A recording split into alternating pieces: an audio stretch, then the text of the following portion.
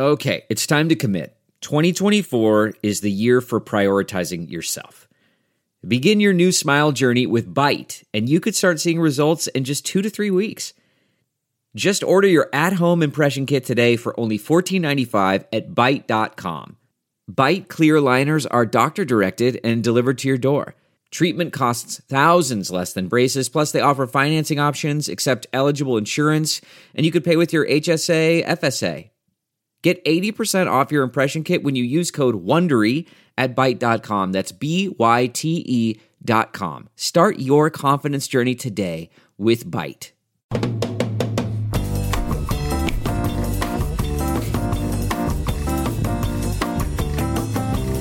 It is Thursday, April 11th, and live from the Chicago Sun-Times Chicago Reader Studio on Racine Avenue, this is the Ben Joravsky Show.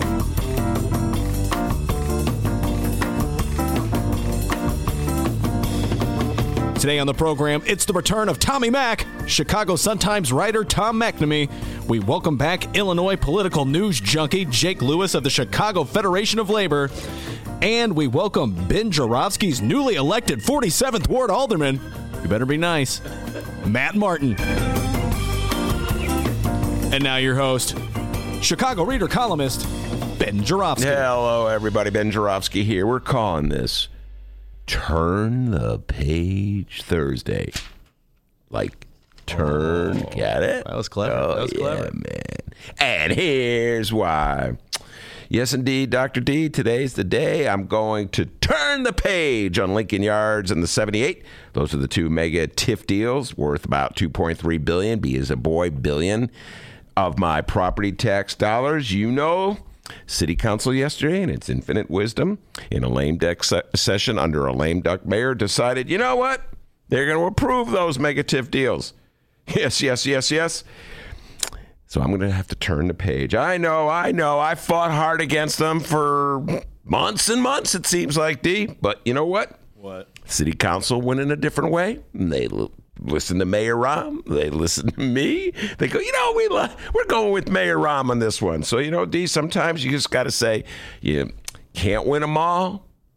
Got to know when to hold them, know when to fold them. Know when to walk away, know when to run, as the great Kenny Rogers once said. Great job not singing. So, folks, I'm going to turn the page. Oh, yeah, here's the page. Just turned it. Got to turn the page. All right, move on to other things. Hold on here. Turn that page again one more time. Whoa, I'm turning the page. That is indeed a page he is turning. But then I realized I just paid my property tax bill, folks. Oh, yeah, my property tax bill. Yeah, I tell you, D, my property tax bill's up over 100% in the Rahm years. Yeah, okay, all right. Over 100%.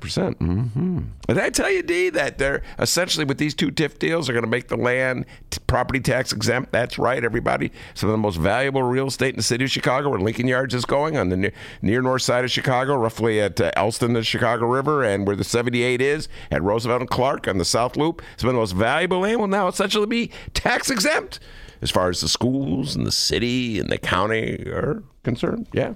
That's because the people who own that land will now essentially be paying their property taxes to develop their property. So they won't be contributing any property tax dollars, any new property tax dollars, to the common pot. No. They'll get to spend it on themselves. Wait, are we talking about pot? Sorry, I wasn't listening there.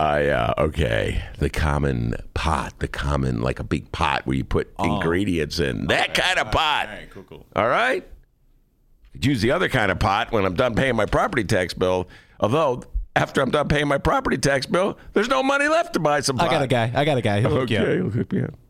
Anyway, so they're not going to contribute their money to the common pot. No. They get to spend it on themselves. Meanwhile, my tax bill goes up, up, up, up, up. But I'm going to turn the page. Here we go, D. Turning that page. Yeah, all right? I see it. I'm turning the page. Don't lose your notes. Turn the page. Isn't there a song, Turn the Page? Yeah. Bob Seger, right? Yeah. I'm not going to sing it, though. Thank you.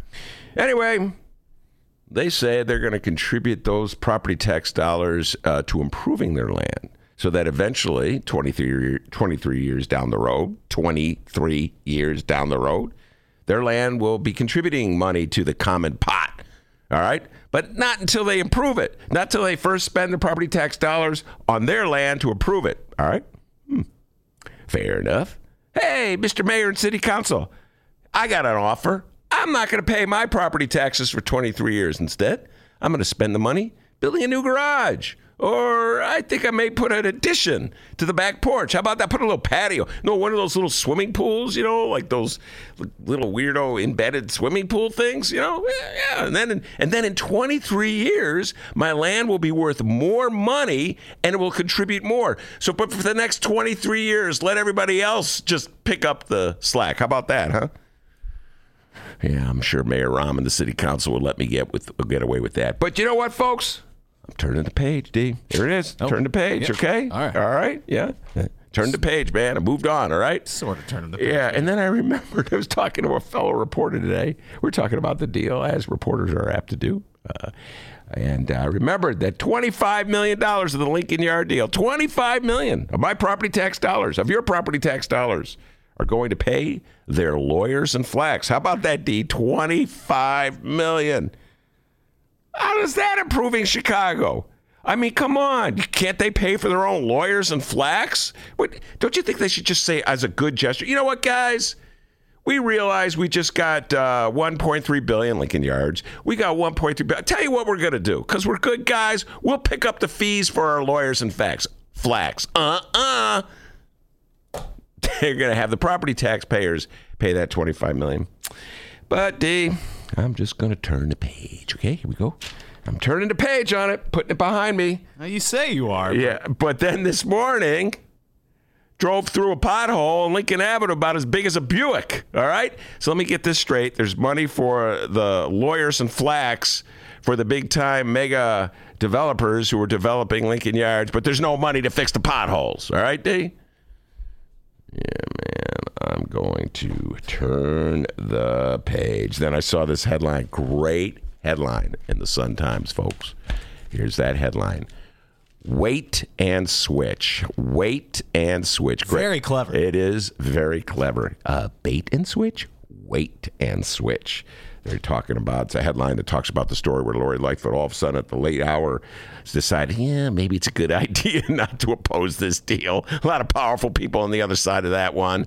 So after saying, well, we're going to give 48 hours to find some meaningful changes, she kind of says, I think I'll throw in the towel on this deal and, put off the fight for you taxpayers to another day. Wait and switch. Yes, indeed. Lori, by the way, is off in Springfield, where she's a picture of her on the front page of the Tribune, shaking hands with J.B. Pritzker. Hanging with the big feller. So she's doing her thing. Rahm's heading off to Italy, apparently. I read that in the Sun-Times today. He's going on vacation. Meanwhile, the rest of us chumps are facing a big-time property tax bill. But, folks, I'm going to turn the page. We got a great show today, everybody. Yes, indeed. Tom McNamee, editorial board editor of the Chicago Sun-Times. He probably had as much to do with electing Lori Lightfoot as anybody not named Rob Martwick or Tony Preckwinkle. We'll talk to him about his editorial. And he wants to talk Julian Assange. So we'll see what he has to say about that. And the weaponization of the First Amendment by the right.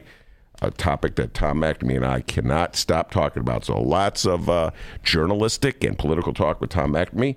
And then at 2 o'clock, one of the biggest political geeks the world has ever seen, Jake Lewis. Guy knows more about politics than anyone not named Ben Joravsky, all right?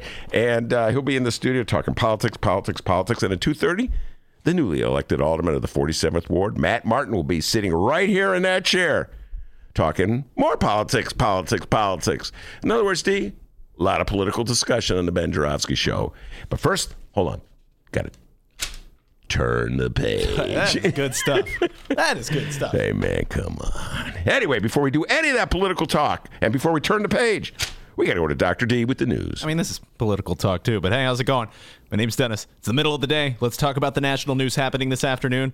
Yeah, WikiLeaks founder Julian Assange was forcibly removed by authorities from the Ecuadorian embassy in London and has been charged with helping the former Army intelligence specialist Chelsea Manning access Defense Department computers in 2010. In an effort to disclose secret government documents, the U.S. Justice Department announced Thursday morning. Our president was asked about Assange, and Trump, who is singing a different tune these days when it comes to WikiLeaks. Remember in 2016, he loved WikiLeaks. He sure did. Oh, my goodness. Thought he was going to throw Assange a party. But today, Trump said, quote, I know nothing about WikiLeaks. It's not my thing. He actually said that? Not his thing. Well, something's changed, folks. Now, could it be the fact that he was exonerated by, quote unquote, I have that in quotes, by the way, or air quotes, on exonerated by Barr, Attorney General William Barr on the Mueller report. Now saying, all right, I don't need Assange anymore. I'm going to throw him to the wolves. I remember I was predicting. I was like, man, the day will come. He's moving so far to the right that he's going to circle the globe and end up being on the left and championing Assange. But now it'd be interesting to see what Tom McNamee has to say about this. I haven't quite absorbed this one yet. This is coming at me kind of fast. Maybe bring in Jim Coogan to discuss this as well. What is this all about? All of a sudden they're throwing a book at Assange. And how about the Ecuadorians? Man, they threw that guy under a bus. They'd given him a shelter at their embassy in London. Get under that bus. I get it. You eat too much. You're too messy. You never make your bed.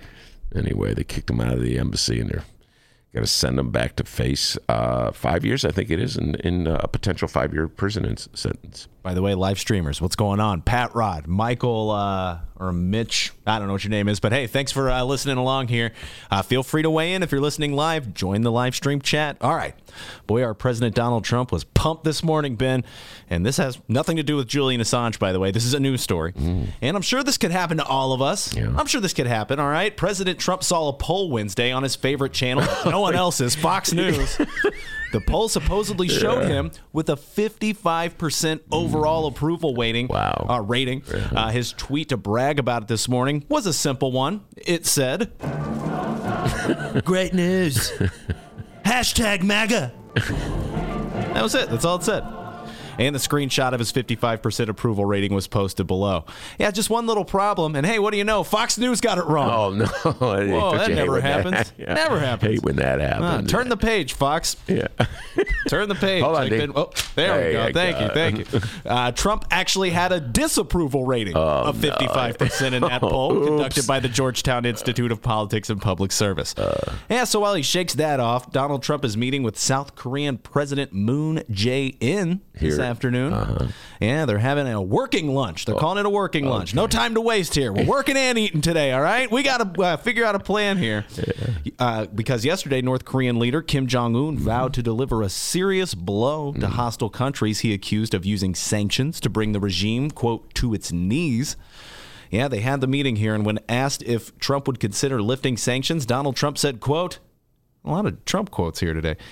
No, we want sanctions to remain in place. Yeah, he's kind of all over the map with North Korea. Remember, he had the summit. They were going to cut the deal, and it didn't work out too well. And Donald Trump has this bizarre empathy for Kim Jong-un, and so today.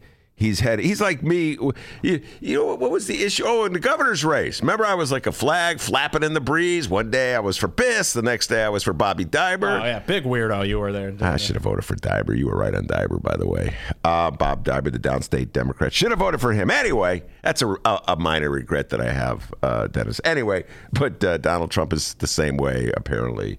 About the North Korean dictator. So, yeah, he's all over the map. By the way, Fox, anybody can make a mistake. I've been known to make mistakes from time to time, okay? No, never. Me, that dyslexia kicks in, all right? So, but it's hard to make a mistake on 55. I can see dyslexia, like, if it's 45 and you make it 54. But 55 is 55 no matter what you do. So you can't reverse it. Think about that, D. Huh? Take the bong out and think about it, young man. 55. You can't reverse the 5 and the 5. It's still 55. So I don't know, man. I think it was just wishful thinking on the part of Fox. Oh, Dave jumped on the YouTube live chat. What's going on, Dave? Doing good? All right, cool. Now, of course, we'll keep you posted on these stories as today's program rolls along. We also have some 2020 Democratic POTUS candidate updates to talk about. Oh, I love that stuff. Yeah, we'll talk about that a little later on in the program because, Benny J, it is that time. Yeah. You ready to find out what's going on in Chicago and or Illinois? I was born ready. Love that answer. Always a fantastic answer, especially at this time, because coming up after these short words from our host, Ben Jarofsky, we are going to find out what else is news. Oh, can't wait. I can't wait. It's the time of day when the doctor plucks that little trick out of his little sleeve. We'll see what it is when we return. At Chicagoland Cremation Options, we are committed to listening, educating, and guiding your family through the cremation process. Whether it is time of death or when planning your wishes for the future, Chicagoland Cremation Options can accommodate you at an affordable price and with great dignity. Avoid funeral home costs with direct access to a crematory for a cremation. Chicagoland Cremation Options, just south of O'Hare, 5 minutes west of Chicago. It's a family-owned business and operated by my good friend, Douglas Klein. Visit it at ChicagolandCremationOptions.com. One more time, ChicagolandCremationOptions.com. Oh, thanks, Ben. Welcome back to the Ben Jarofsky Show. Live from the Chicago Sun-Times. Yes, indeed. Just got a text from Jake Lewis. Says he's on his way. Oh, I love it when my guests are on their way. 2 o'clock guest, Jake Lewis. Don't miss it, guys. It's going to be fantastic. Hold on. Let's hear it. This is... That's Jake and his Mustang. He's driving. This is great podcast material here. Folks, you can't see it at all, but Ben had a Hot Wheel. He was running against his hand. Hold on, D. Got to turn the page on Lincoln Yards, all right? Got to turn the page. What was once a good bit is getting a little old. But hey, whatever. Hold on. Moving on, all right? You hear that? He's turning the page, listeners. That was backwards turning the page. Oh, turning the page backwards. Listen to this. This is forwards, and this is backwards. Oh, I wish we could turn the page backwards on this little segment here. All right, everybody, we're about to find out what's going on locally. It's time for What Else is News. They like him. They really like him. Our soon-to-be former mayor, Rahm Emanuel, received some praise from his colleagues Wednesday during his final city council meeting. Oh, boy. More on that in a moment. But first, Lori goes to Springfield. Oh, yeah. Yeah, our Chicago mayor-elect traveled downstate to our capital today.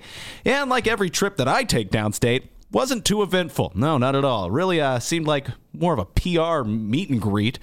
Lightfoot spoke to House lawmakers about unity, hung out with the big feller, Governor J.B. Pritzker, and took a bunch of pictures. But there was one certain person hanging out in Springfield that people were anxious to see our mayor-elect interact with. Well, because the last time this happened. Did you call Fritz Kagi before you dropped the bill, or did you only call him after? So we're going to have a debate here. You asked me to have a debate. You know, Lori, this sort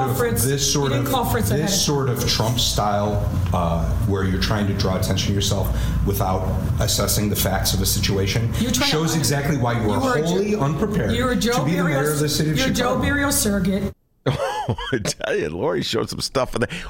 That was, of course, her encounter with State Representative Rob Martwick. Yep, Rob Martwick. Who will be on the show in a week, right, young man? Yep. He'll be on the show next week. Yeah, that's Illinois rep there, Rob Martwick. We're happy to report that all went well this time around. The two shook hands and had a brief conversation. Here's the quote from Martwick. Quote, "It was a good opportunity to say hello in a peaceable setting." I'd agree. Yeah. And as for what the two discussed, quote, "I told her that despite our past incident, that I hope we could put politics behind us and work on policy." Oh, okay. Wow. Does it say what Lightfoot said at all? Anything for quotes? Okay. Because actually, Rob Martwick, as you know, you probably helped Lori Lightfoot at that campaign appearance. Let me take you back in time, everybody. We're in the time capsule. It was, I forget when, in January, I want to say. I can't remember when it was, but it was during the first round. And Lori Lightfoot was holding a press conference, and State Representative Rob Martwick showed up unannounced. He had endorsed Tony Preckwinkle. So he crashed, if you will, her press conference. He stood up and confronted her about a bill that he had proposed. I think it was going to abolish the Cook County Assessor's Office. Is doing this from memory, D, not bad. And she was calling the press conference to denounce the bill. And he shouldn't have shown up for that press conference. If I was advising him, he would never have shown up for the press conference. Of course, nobody would ever have me as their political advisor, but be that as it may, he showed up, and the image of him standing over her with his red face, being angry at her while she defied him I think really resonated with voters. I happen to like Rob Martwick a lot. He's been a frequent guest on the show. He'll be on next week. He really understands state finances. But that particular moment, if he was there to help Tony Preckwinkle, I think even Rob will admit it helped Lori. So if I'm Lori, I'm like, Rob, I love you, man. Come on, bring it in, big guy. I only say this about Lori Lightfoot. She showed a lot of resilience when she battled Martin, when she stood up to him. I think it impressed a lot of people. It gave a sense that she was tough and that she wouldn't back off. Wish I could have seen a little of that with those Lincoln Yards people yesterday, huh? Just, oh man, what you should have done, Lori, is put Rob Martwick's head on Sterling Bay's body, and then you've been like, hey, listen here, Lincoln Yards, not one time. But wait a minute, D. I'm going to turn the page. Yeah. All right. And that's what Lightfoot and Martwick did there. They turned the page. Yeah, they turned the page, all right? Okay, people, there was laughter. There were tears. And hearts were touched. Oh, God. Wednesday was Chicago Mayor Rahm Emanuel's. Oh, and someone on the live stream chat said, can you please say the phrase Rahm's final city council meeting again? Because I just love the sound of it. Well, here you go. It was Rahm Emanuel's final city council meeting. And Rahm took to the podium to give one last triumphant speech. And listeners, if you're still wondering why Mayor Rahm dropped out of that 2019 mayoral election, I think you'll understand a little more after this. I don't think this would have gone the same way if he stayed in the race and got whooped in the election like everyone projected. You know what I mean? The following comes from the Chicago Sun-Times and the one and only Fran the Woe-Man Spielman. Inside the city council chambers, there was a deep appreciation and love for a mayor who may someday be better appreciated than he is today. The city council paid emotional tribute to the retiring mayor, and Emanuel choked back his own tears in return. For 2 hours, allies and adversaries praised a mayor who came in like a lion with Fran Spielman's words. No, it is funny, though. It's like a lion. Came in like a lion, Lion, by the way, with a reputation built in Washington for profanity and hardball politics, and left as their devoted friend. I have quotes from a few city council members yesterday. Here's Alderman Walter Burnett. Bim, pop quiz. What ward is Burnett? Come on, D. He's the pride and joy of Cabrini Green, born and raised in Cabrini Green. It's 27th Ward. It used to be structured around Cabrini Green, but it's moved further west, so he's more of a west side alderman, not a north side alderman. 27th Ward, Tom McNamee in the studio. He's impressed. Tom McNamee's like, God dang, this kid knows Whoa, what stuff. a dork. That's what I was thinking. McNamee's like, this guy's even a bigger dork than I am. All right, go ahead. 27th Ward. 27th Ward, aside from calling him a hustler in a good way, a nudger, and his Hebrew homie. I like that one, his Hebrew homie. Yeah. Burnett said about Mayor Rahm, quote, "You've helped so many people. The next mayor is going to have some big shoes to fill. People don't want to recognize the stuff that you do." Yes, this always happens when mayors leave. There was a tremendous amount of sentiment when Mayor Daley left. Tom, you remember that. Yeah, I've just brought Tom McNamee in the studio. He's our 1:30 guy. I said, get in here and start talking anyway. Put him to work. And by the way, some dishes over there. Can you clean those while you're doing the dishes? Anyway. There's no dishes. But no, there's no dishes. That was just a bad joke. Anyway, there's tremendous amount of sentiment in the city council when a mayor leaves. We've sat through, Tom, you and I are the same age. We've sat through Mayor Washington, his death. Tremendous sentiment in that case. Eugene Sawyer, when he left, there was sentiment over him. Daley, people were crying, if you recall, when Daley left, particularly his staffers. And now Rahm, the sentiment about Rahm. Are you feeling a little old lang syne about as Rahm takes off? What's that? Are you feeling sentimental about Rahm? No, not sentimental. If you look back on it, I think the lesson of these things is don't try to make the grand permanent historic assessment about any mayor until you take a breath and wait about 3 years, right? And that's the minimum. And Rich Daley's a good example. What we said and what people thought about Richie when he left was he did certain things really well. He so much more than people thought he was. He tried to build bridges with minorities, which was unusual for a guy named Daley and a white mayor. He was working at that kind of stuff. He was really good on the cultural stuff in Chicago, all those kinds of things, making Chicago, the idea that Chicago's not just an old Rust Belt city, but it should have international ambitions, those kinds of things. What we didn't really talk enough about at the time he left was he left the city's finances an absolute disaster. Yeah. Well, maybe you did, but a lot of people didn't. I think it took a few years for people to understand just how much he had neglected that part of the equation. So therefore, same thing, but other people, I remember when Jane Byrne left, I don't think there were a whole lot of people who said, boy, she was terrific, we're going to miss her. I don't think that was the case when Janie left. I think people thought it was a revolving door disaster, and it made sense that she was gone. There were some people there was always some people who love a particular mayor for the personality of the mayor. And Jane Byrne always had her diehard fans. I can picture many of them in my mind's eyes as I see them. They were very upset when she lost to Harold Washington in that primary. In those days, there were primaries. She was white and he was black. That was the biggest reason they were upset. They would have taken anybody over Harold Washington. A lot of those folks. Yes, but I'm talking about a different subset of the people who voted for Jane Byrne. I'm going to concede a point that there were some. In fact, who was it who was on this show? Oh, it was Tracy Bain was on this show last week, and she was talking. Tracy Bain, of course, one of my many bosses, publisher of the Chicago Reader. For years and years, she was the editor of Windy City Times, and she covered gay politics in Chicago, Tom.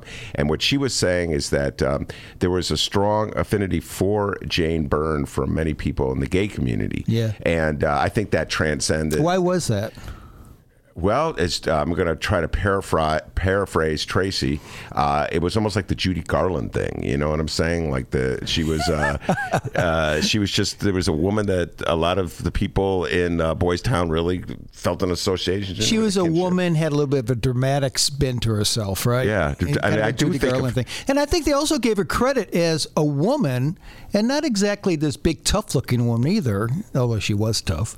But I think they identify with that. This is a woman who's not a white male, right? So, if she can do it, maybe we can. And the Janie thing, there was just something about Janie, but you're absolutely correct. The politics were so racially charged in 1983, it's hard to separate the like for Jane Byrne in particular and the like just for a white person sitting in the fifth floor.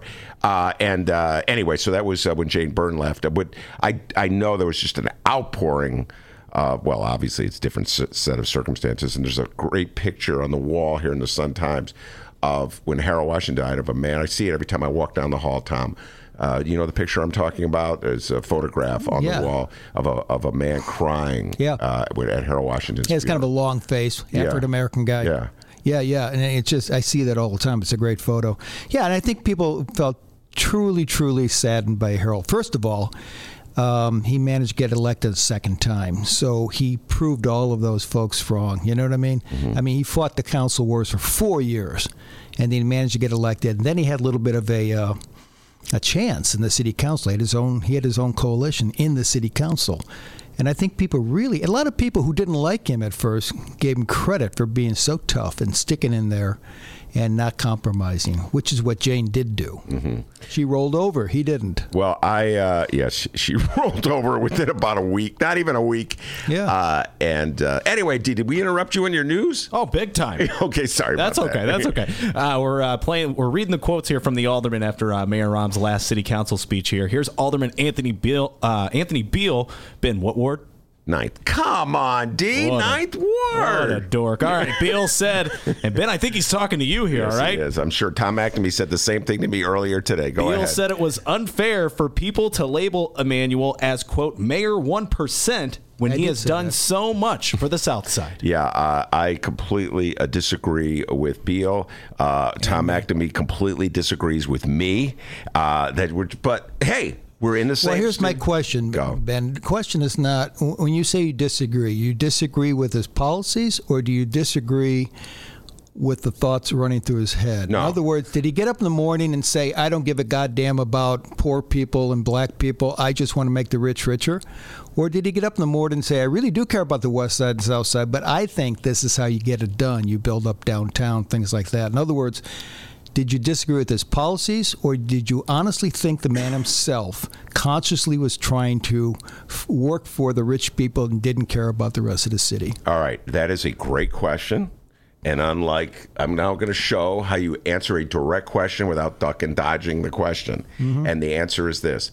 I don't know what goes on inside Mayor Rahm's mind. I don't know what goes on in anybody's mind. I don't know what motivates. People say, Ben, people have said this to me so many times because I've been critical of Mayor Rahm, and I was critical of Mayor Daley. Oh, you hate Mayor Rahm. You hate Mayor. I'm always like, I don't hate anybody.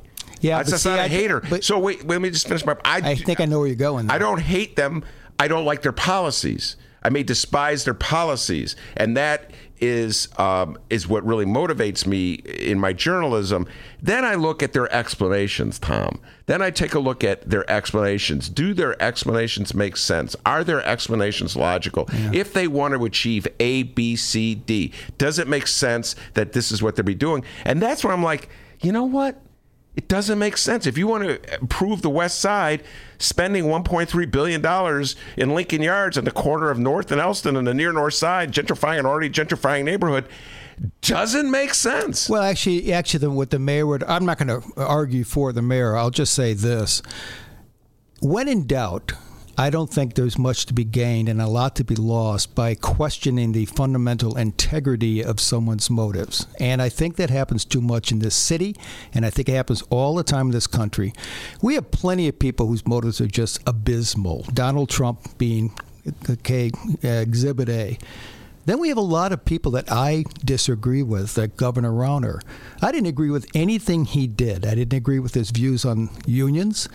I didn't agree with his views on, starving government and all those sorts of things he wanted to do, charter schools. But I'll tell you right now, I think Governor Rauner got up every day and from his point of view was doing the things he thought would help not just the rich guys he hung out with and grew up with up in the North Shore, but he honestly believed, having read many Ayn Rand books, that this is how you bring prosperity to the most people. So, and that's really important to me, Ben, because it makes it easier to have an honest disagreement and conversation about the issues.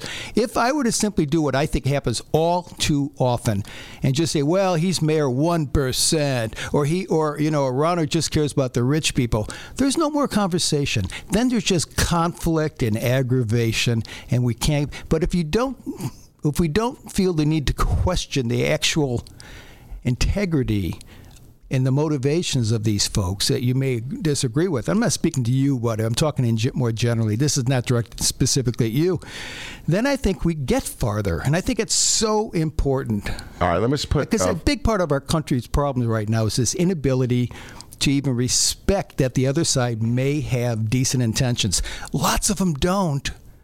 Like, I won't. Anyway, lots of them don't, starting with Trump, but a lot of them do. Well, why do you draw a distinction between Donald John Trump, the President of the United States, and Bruce Rauner or Rahm Emanuel? Why? Because Trump gets up every day and makes clear what his motivations are. I mean, about what he cares about. People making fun of people and their personalities and their disabilities and making fun of John McCain after he's dead. I mean, I think he's done a pretty good job of letting you know where he's coming from. I don't think Rahm has done that. I think you can disagree with his policies, but I think he can make an argument that his policies, for instance, downtown first, I've heard him say this and he believes this, that the engine of the state is the city and the engine of the city is downtown. And if you don't take care of downtown, you don't have a city. You can't have a donut. Now, you can disagree with that and say he's overly invested downtown, but I don't doubt that he means this is a policy that will help us all. All right. Well, I'll tell you this to you. Donald Trump gets up every morning and says that we are having a chronic problem in this country because we have too many illegal immigrants. Yeah. That's what he says, pouring over the border. He says this every morning. He says this to his immigrant wife. And yes, his immigrant wife, who didn't have to pour over the border, got a deal, okay? So now you're going where I'm going. What you just did is you took a look at the man's rhetoric and you compared it to the man's... Yeah, I think the rhetoric... Okay? I don't see the rhetoric that you see in Rahm's case. I guess you hear his rhetoric and you see someone who doesn't. I see... I'll repeat what I said, what I started saying. I see a policy that bears no resemblance to what he says his end goal is. So, I hear you. You need a strong downtown. That does not mean we have to funnel $1.3 billion of my property tax dollars, his property tax dollars, everybody who lives in the city of Chicago's property tax dollars into gentrifying an already gentrifying neighborhood. So when I see that, I go, that does not hook up with his supposed sincere desire to rebuild the West Side. Just as when Donald Trump says, I have to put a wall at the border, it does not hook up with anything. Yeah. So when I try to look at the logic and the consistency, Tom, of whether what they say they want to achieve is matched by I guess I just don't think that the way you presented is right. Lincoln Yards, we've argued, has gone too rash, and we question the amount of the TIFs. But in general, I think the argument is that it does create jobs in the long run. It does create a tax base. That tax base is good for the entire city. I actually believe that. Now, does that mean we should have given $1.6 billion in TIF money? No. I think but does that mean zero TIF money? Where do you draw the line? All right, here's what we do. Now we're ready to have a real conversation. Yeah. All right, and when you talk about what I don't do, to go back to my point what I don't do is think the mayor is just throwing tip money at rich people to make them rich, and he doesn't. I think he honestly believes, and I think there's a legitimate argument that Lincoln Yards has a benefit for the entire city. All right, now let's just tax money has to come from somewhere. Let's just put aside for the moment what's going on in Rahm's brain. And let's just put that aside, all right? It's a scary thought. So let's just deal with the challenge that's in front of us. And you said the purpose of this program is to build the tax base. And that is absolutely correct. That is the purpose of every TIF deal. You want to build the tax base. So first thing you have to do. Man, talking to you about TIFs is dangerous. Well, no one knows TIFs like you. All right, but I'm going to talk. But this is where we leave honesty. This is like, if you want to this is what I'm saying. You want to look at the person, what they say they want to do and how they want to get there. So if you want to build a tax base, the first thing you have to do is tell the people of the city of Chicago, and you have to be open about it and be honest about it. Folks, this is a 23-year investment that you, the property tax makers, are making in this deal. For 23 years, the most valuable land in the city of Chicago will be tax exempt. We will not be drawing new taxes off it to feed our schools, to feed our cops, to feed our firefighters, to pay our pension obligations, to fix it. We're not going to get it. Yeah. But in 23 years, when that TIF disappears, all that money is going to flow in. So this is an investment that you are making right now. And I realize that you're going to pay a price for that, Ben and Dennis and everybody else who lives in the city of Chicago, because your property taxes are going to go up to pay for that. But they don't say that, Tom. They never say that. They never say it. Well, they don't admit that the property taxes are going to go up. What they say is that we're investing in these communities because in the long run, and 23 years, Rahm has been mayor for 8 years. I feel like he just started. I mean, 23 years goes fast, too. I think the argument he's going to make is that, first of all, it doesn't generate money and property tax for 23 years, but it does create a hell of a lot of jobs, a lot of places for people to move in, create this whole city, and eventually, 23 years is not a lifetime. It does create more property tax revenue. I think he'll say that. And he'll also say, we think that rich guys will just do everything if you don't give them anything. And he'll say, that is a huge development that wouldn't have been done if we hadn't done something. I think the disagreement is not whether there was TIF money or not TIF money. The question is how much of a TIF money. And I think that's where he went overboard. But I think the idea of developing Lincoln Yards, like the one on the south side, is absolutely defensible. The question is not whether TIF money should be used there or not there. It's how much. Well, I would disagree. I agree with you. Absolutely, how much is very important. So, for instance, if Rahm had argued, and he, by the way, completely ducks the issue, and all mayors do. Mayor Daley did it too. They go the other way, Tom. They tell people that it's not a tax hike. They go the opposite direction. They tell you, if you want this money to pour in right now, this is what you have to do. They leave out the part that you got to wait 23 years. And let's not be so quick to minimize 23 years. That's like 2 generations of school children will go through the Chicago public schools without the benefit of property tax dollars coming from 2 of the richest areas of the city. It's not a perfect world. I agree with 50. I agree with 50% of what you say. So what I'm saying is, but I don't agree with the other 50%. My point is that there is no black and white in this city and in this world on public policy or in the motives of people. Well, no. So what I would say is, if I'm going to believe in the motives of people. If I'm going to believe that they're as trustworthy when they say they wake up in the morning, want to eradicate poverty, what have you, I need them to be honest with me. So I need them to say, number one, that this tax dollars are going to be, the benefits are not going to happen for 23 years, so it's an investment, honesty there. Number two, it's going to divert money from the public schools, honesty there. And number three, and this gets to your point, how much money do they actually need? We're talking about an area. Well, that's my point. Yeah, well, that never gets answered. Right, and I agree with you. And that's where I think he gave away too much, and I think he, for some reason, felt he needed to, and I think he's wrong. I wish we'd waited, wish we'd given less. Where I go back is my original point. I don't think that Rahm, and it's just like I didn't think of Richie Daley, gets up in the morning. Certain people do. Roger Stone gets up in the morning and he just wants to do evil and do well for himself. I mean, I really believe there's... Eddie Verdoliak got up in the morning and said, "Where's mine?" All right? Eddie Burke is more complicated. Eddie Burke got up in the morning and said, "Where's mine?" And by the way, I'm really being a great alderman and helping my ward. You know what I mean? He convinced himself of that. So there are degrees of... shadiness and ill will. And I think Eddie Verdoliak was a great example of a pretty dark figure.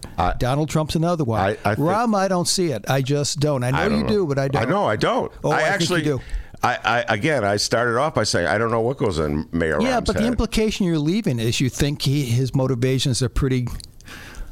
pinched and small-minded and not concerned about the city. I would say this, and I would say that to some degree or another, Eddie Verdoliak cared about the city, and to some degree or another, cared about whether he could vacate an alley so it could have a bigger backyard. Eddie Verdoliak was trying to use his power to enrich himself, and that's all he cared about. Rahm is.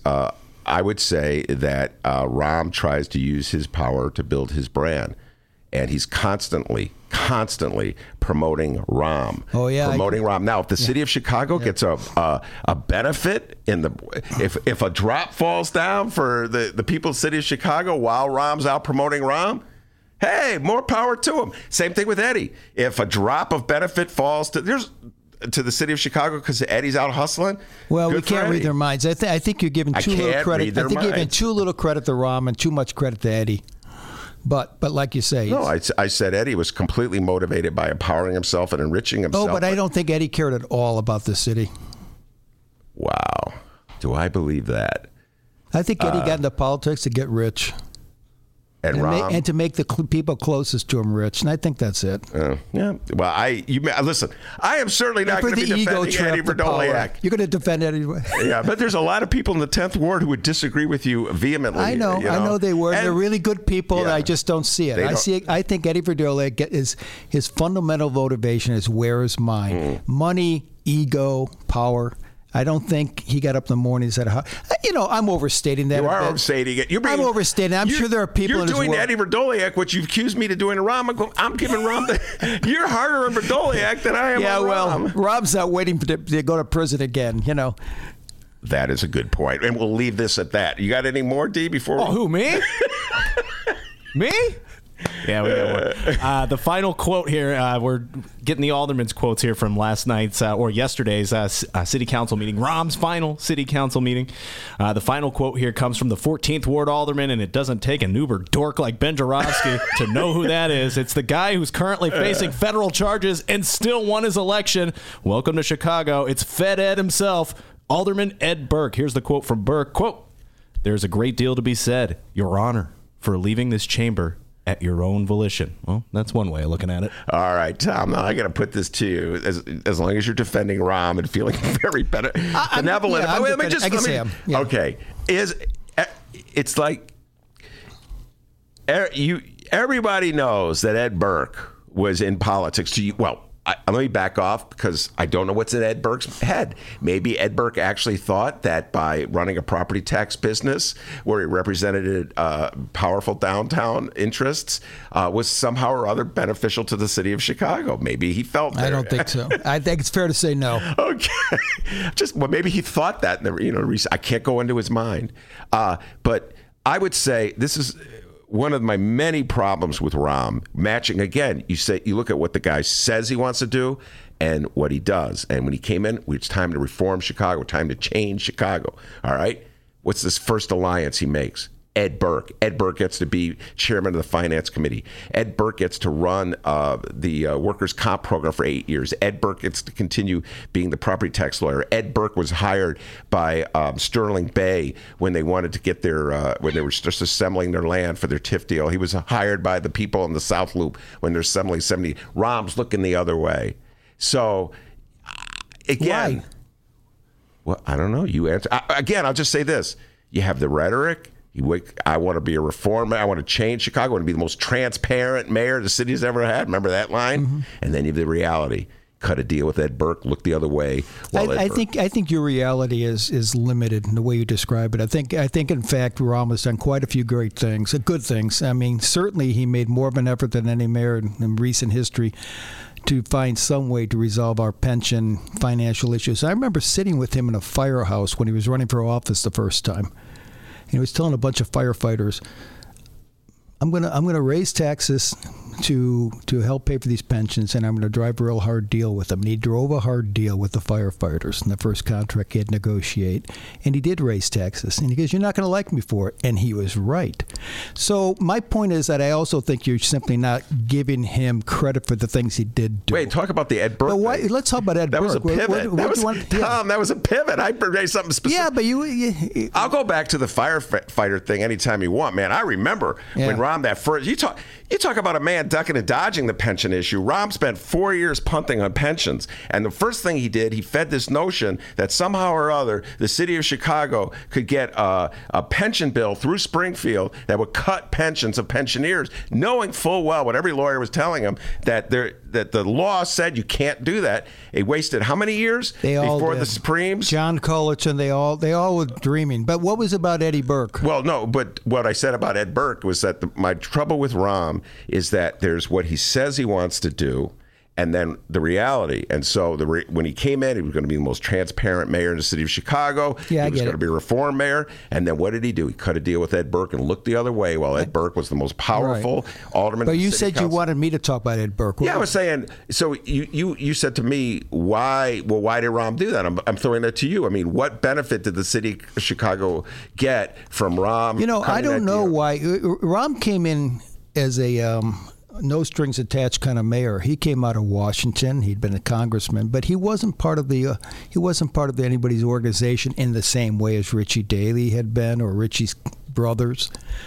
I don't know why he kept Eddie Burke, but I'm going to guess it was just the easiest thing to do, given the fact that Eddie knows a lot of stuff, and there's probably half the council was fearful of what Eddie would do if he ever opened his mouth about them. I don't know. Eddie, but the whole city council, for some reason, has always deferred to Eddie Burke. A lot of people who I think were pretty progressive, thoughtful people even would just let him do his thing.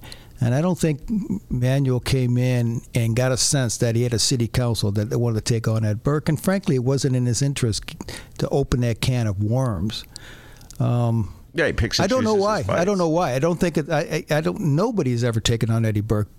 Rich Daley had absolutely no positive relationship with Alderman Ed Burke, and he left him too. The greatest mayor of the city of Chicago in our lifetime took on Eddie Burke. His name was Harold Washington. Yes, D, you got something for me? Well, I got to grab Jake Lewis here. He's in studio. I just want to let everybody know we have audio of Rahm's final speech and city council speech. We have the audio. We're running a bit behind on time, so we're going to save that audio.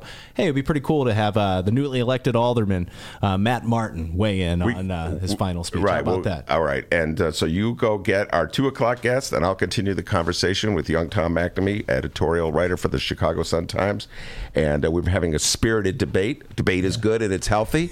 I knew this debate was coming because when I walked in the building today, Tom goes, I'm going to give you hell, man. No, what I wanted to talk about, but we won't now, is Julian Assange. No, let's talk about that. I actually wanted to talk to you about weaponizing the First Amendment, which is a topic. It's related. But talk about Julian Assange. Go ahead. Well, I'll try to make it brief what I think is going on here. All right, just remind people, some of our listeners may not know what happened. Julian Assange is the founder of WikiLeaks, and he's famous for two periods in our recent history. In about 2010 or so, he was the one through WikiLeaks to release all kinds of secret government information that showed how we ran Abu Ghraib, for instance, the prisoner camp in Iraq, okay? Torture techniques, things like that. The right hated him. Republicans hated him because he's revealing all of these unconstitutional, uncivil liberties sort of things being done by the Bush administration. And then, and the left loves him because he's revealing all of these horrible things that are being done in our government's name. And then, in 2016 presidential election, Julian Assange is back again with WikiLeaks, and now he's revealing information about the Democratic Party and about Hillary Clinton that is being taken up by Russian operatives and used to influence the campaign in candidate Donald Trump's favor. Mm-hmm. So now the right loves him and the left hates him. Yep. So everybody doesn't like Julian Assange. So now he's been holed up in an embassy in London, the Ecuadorian embassy, for a long time, for quite a few years since then, because he's wanted on a charge of sexual assault in Sweden. Finally, he gets kicked out of the embassy just yesterday, and it turns out that we have charged him. We being the United States. We being the United States. Back a year ago, grand jury convened and filed a charge against Julian Assange, accusing him of working with somebody else to hack a Pentagon computer. So in other words, the charge is conspiracy to hack a government computer. Okay. And this is really important, Ben, because what the charge is not a charge that says he should not have revealed all of this secret information. And that's real important because at the heart of this Assange thing, as much as nobody likes Julian Assange right now, I certainly don't, is a First Amendment issue. Mm-hmm. He's, in this world of the internet now, who is a journalist? The days when it meant you had a printing press or a radio station or even a blog are over. You could have a website and you can be a journalist. And I personally like the idea of a very broadly defined idea of what a journalist is. I don't want the government deciding that Julian Assange is not a journalist. So my concern is that when they charge him, that he is truly being charged for trying to hack into a government computer, which is a legitimate thing to charge, go after for, and not for disseminating the secret classified information that others may have obtained, which is what every news organization does that. The New York Times released the Pentagon Papers, which changed our whole attitude toward the Vietnam War. That was classified information. If the government had stopped the New York Times from doing that, we would not have known about all that sort of thing. Part of what mainstream newspapers and journalists do is reveal secrets of government, and we can't put a brick on that as we go after Julian Assange. Well, I agree with everything you're saying here. Hey, we found something we agreed on. All right. By the way, did you guys talk about Bruce Rauner earlier? Yay for our teachers! Yay for our teachers! Bruce Rauner. All right, but I definitely don't agree with you about Bruce Rauner. But let's put that aside and let's just deal with this because I do want to talk about this, Julian Assange. And there's two issues here in my mind. That one is the issue of whether he should be indicted, whether that is cracking down on the press, whether that is an intrusion on our First Amendment rights and our. I am always. I'm almost a First Amendment purist here, and I'm a libertarian in my attitudes about government secrets. Like, for instance, in the city of Chicago, I was cheering on when that Cook County judge, forced the city to release the Laquan McDonald video. All right, I'm. This is going to sound weird. I'm going to have Jim Coogan, our ace attorney, will be in the studio later. We're going to be going through the latest Donald Trump wheeling and dealings with the Mueller report. I want that released. I don't want want any redactions unless it's a cell phone. It's like the Tom McNamee's cell number is in there. Or the name of like a spy someplace. Okay, or something like that. But I get the feeling that it's going to be full page redactions. I agree. And we won't even know what it is. And I also, Trump says, investigate the investigators. I'm really curious. What did motivate the FBI to launch their investigation of Donald Trump? I'd like to know that as well. So I'm very sympathetic to that. So even though Assange in many ways is a thoroughly unlikable human being, I think we agree on that one. Yeah. And I do not know what's in his mind. I don't know what he wakes up thinking, going back to that issue. I do believe you're right. I think it is like a dangerous path. So that's one issue. The other issue is, why now? This is the part of me that's always, maybe it's the Chicago Observer, Tom, that's just overwhelms me. Yeah, I don't know. So that's a great question. Why now? Why would Trump even want that to come out right now? Because it's not exactly like he wants to open up that whole issue again of how the Russians tried to influence the election, which is all going to come out. And who knows what Assange would say under oath about that. I don't know why now. I don't know why now. I don't know. But I do have this gut sense that the Trump administration filing this one charge against Assange, Justice Department, that their interest is not just about the fact that he conspired with Chelsea Manning to hack a Pentagon computer. My concern is that this is a backdoor way to punish him for revealing state secrets, and that becomes a threat to the First Amendment. Yes. And the reason I think that is if you go back and read the actual charges, the language of the indictment, it brings up some issues about, what did he know about how this information would be used, and that sort of thing. And I'm thinking, that's irrelevant. Either he hacked into the computer or not. The issue of what he thought he was going to do with it, journalistically, the fact that that's in the language of the indictment concerns me. It makes me think that this is not a pure motive to this is a leftover from Barack Obama's administration. Now, Barack Obama had a particular obsession with leaks that from his yes, he did. The State Department, the Defense Department's two journalists, and there are people who went to jail who were prosecuted for leaking. I don't know if they went to jail, but they were definitely prosecuted for leaking information. This is an obsession. This was not one of the in my humble opinion, Tom, the finer attributes of Barack Obama during his presidency. Donald Trump, he's turned against everything Obama did. You know what I mean? Like health, everything, the good stuff that Obama did, like healthcare, and regulating the environment. But now he seems to have picked up this little battle with Assange. After he was, as you said, he was praising Assange. But we're assuming something. We're assuming Donald Trump had anything to do with it. Fair. And one thing we've learned is that the Justice Department and the White House are not always even talking to each other. Well, I'm waiting for his tweet as he weighs in. Usually he weighs in. Will he condemn the Justice Department? Right. Will he blast the... and it's funny. I talked about this all the time during last governor's race. One of the weapons that Bruce Rauner had, follow me on this, against Pritzker in the early stages were the taping that the Tribune released of the conversations, the private phone conversations between Blago and Pritzker when Pritzker was a private citizen. And when Donald Trump and Patty Blagojevich sort of tag teamed to undercut the prosecution of Trump, Blagojevich, as part of an effort to make it seem like Trump was a victim as well, that took that weapon away from Rauner, if you will, to a certain degree, because his base, his Republican base, was getting a different message from Donald Trump, if you follow what I'm saying. They were getting the message they're getting from Donald Trump was that Blago was the unfair victim of overzealous prosecutors. The people who want to jump on Blago have a president they love who's defending Blago. Yeah. So what I'm saying is it'd be really curious to along these lines to see how Trump is going to respond to this latest. I think there's a real chance here, Ben, that Trump didn't even know the Justice Department had done this and that a grand jury had filed this charge. I think there's a real chance. He doesn't keep up with anything. Yeah. He's not like Rahm Emanuel with the intricacies of a TIF deal on the north side. Just had to bring that in there one more time. All right, before you let me go, you have the great Jake Lewis sitting here. You should take a bow.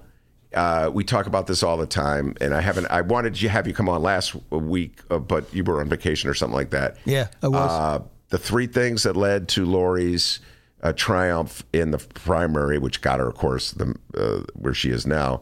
I would say Ed Burke's indictment, Rob Markwick, in his encounter with her. We talked about that earlier in the show, and front page Sun-Times editorial. So you feeling good about that? Yeah, I do. You know, it's pretty cool that we had such an impact. And I think I was telling you before, I think we wrote a good editorial. We endorsed Lori, and I think we did a good job at it. But honest to God, Ben, the big thing was her big picture on the front page and the word endorsement.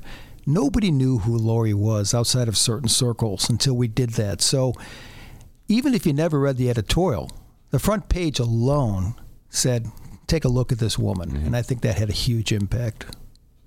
All right, that's Tom McNamee. By the way, I urge everybody to read today's Sun-Times editorial. A bit of reconsideration to some degree on the Lori Lightfoot thing, but the Sun-Times wait and switch on Lincoln Yards. Tom McNamee, thank you so much. We'll bring you back. I guess we're going to turn the page. Is that right, Ben? Wait, hold on, Tom. We're turning the page. All right, Tommy Mac has left the building. Tom McNamee has left the building. Jake Lewis is here. We're going to have more political discussion when we return. Yay for our teachers! Yay for our teachers! This weekend, come explore the Admiral Theater's dark side. It's Strip Wars Volume 1, The Phantom Stripper, a parody show live at the Admiral Theater, 3940 West Lawrence and Pulaski, April 11th, 12th, and 13th in a theater not so far away. Do not miss Strip Wars, The Phantom Stripper, a parody show live at the Admiral Theater. For more information, call 773-478-8111 or visit admiralx.com. This is a totally nude show. Must be 18 years or older to enter.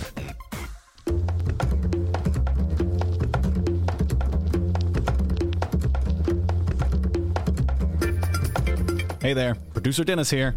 Thanks for finding and listening to the brand new Ben Joravsky Show. All right, so here's how this works. The Ben Joravsky Show live streams on the Chicago Sun-Times YouTube channel Tuesday through Friday, 1 until 3 p.m. Once the show is over, you can listen to the replay on our YouTube channel, or we throw it online for you to download by 4 p.m. Where can you download the Ben Joravsky Show, you may be asking yourself? Well, you may be asking yourself a fantastic question. You can find previous Ben Joravsky shows and guest interviews through several outlets. The Chicago Sun-Times Online, chicago.suntimes.com, the Chicago Reader Online, chicagoreader.com, and wherever else you listen to your favorite podcasts. Apple Podcasts, Google Play, pick one. Just search for The Ben Joravsky Show. J-O-R-A, V as in victory, S-K-Y. So, let's recap. Tuesday through Friday, 1 until 3 p.m. Live streamed on the Chicago Sun-Times YouTube channel and downloadable by 4 at chicago.suntimes.com, chicagoreader.com, and wherever else you listen to your favorite podcasts. Yes, the Ben Joravsky Show is back. We're live and downloaded. Tell your friends and enjoy the rest of the show.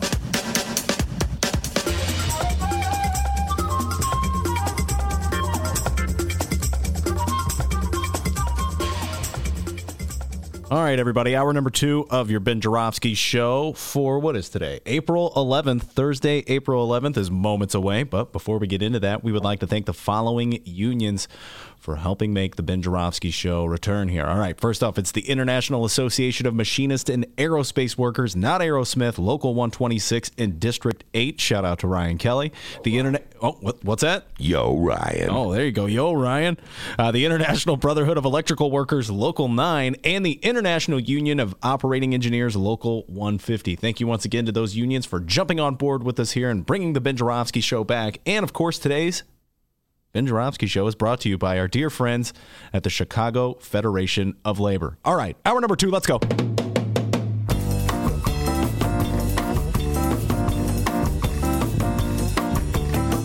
It is Thursday, April 11th, and live from the Chicago Reader Sun-Times studio on Racine Avenue, this is the Ben Joravsky Show. In this hour of the program, we welcome back Illinois political news junkie Jake Lewis of the Chicago Federation of Labor, and we welcome Ben's newly elected 47th Ward Alderman. Oh my God, you better be nice. Matt Martin. And now your host, Chicago Reader columnist, Benny J. Benjarowski. Man, I'm playing a mean air organ right now on that song. Yes, indeed. Jake Lewis from the Chicago Federation of Labor's in the studio, political geek extraordinaire. Also, by the way, D, what? A proud graduate of Evanston High School. His beloved Wild Kits made it to second place. Wild Kits? Yeah. They are the Wild Kits, Kits, as opposed to the Wildcats, who are the Northwestern team. See, it's like the big brothers and the little brothers, the cats and the kits. That's cool. Yeah. They're ferocious. Jake Lewis was a hell of a basketball player at his time. They called him Dunkin' Jake. Still am. Oh, you can dunk? Maybe, those little kitty the adjustable kitty rims? Yeah, exactly. Okay. Oh, I can throw down on a donut. It's about the only thing Jake's dunking these days. He's like a three-point guy. Are you a three-point shooter? I got a mid-range shot. Mid-range. Bulls could use my beloved Bulls. It's a lot of grit. It's a lot of heart. A lot of fundamentals, boxing out, those kinds of things. Okay, real boring stuff. Anyway, Jake Lewis's beloved Wild Kits finished second in the state. So congratulations to all the Wild Kits out there. Go Kits. Go Kits. All right, D, you got an update for us? Absolutely, I do. First off, shout out to our YouTube live stream chat room. You guys are chatting it up top. That's awesome.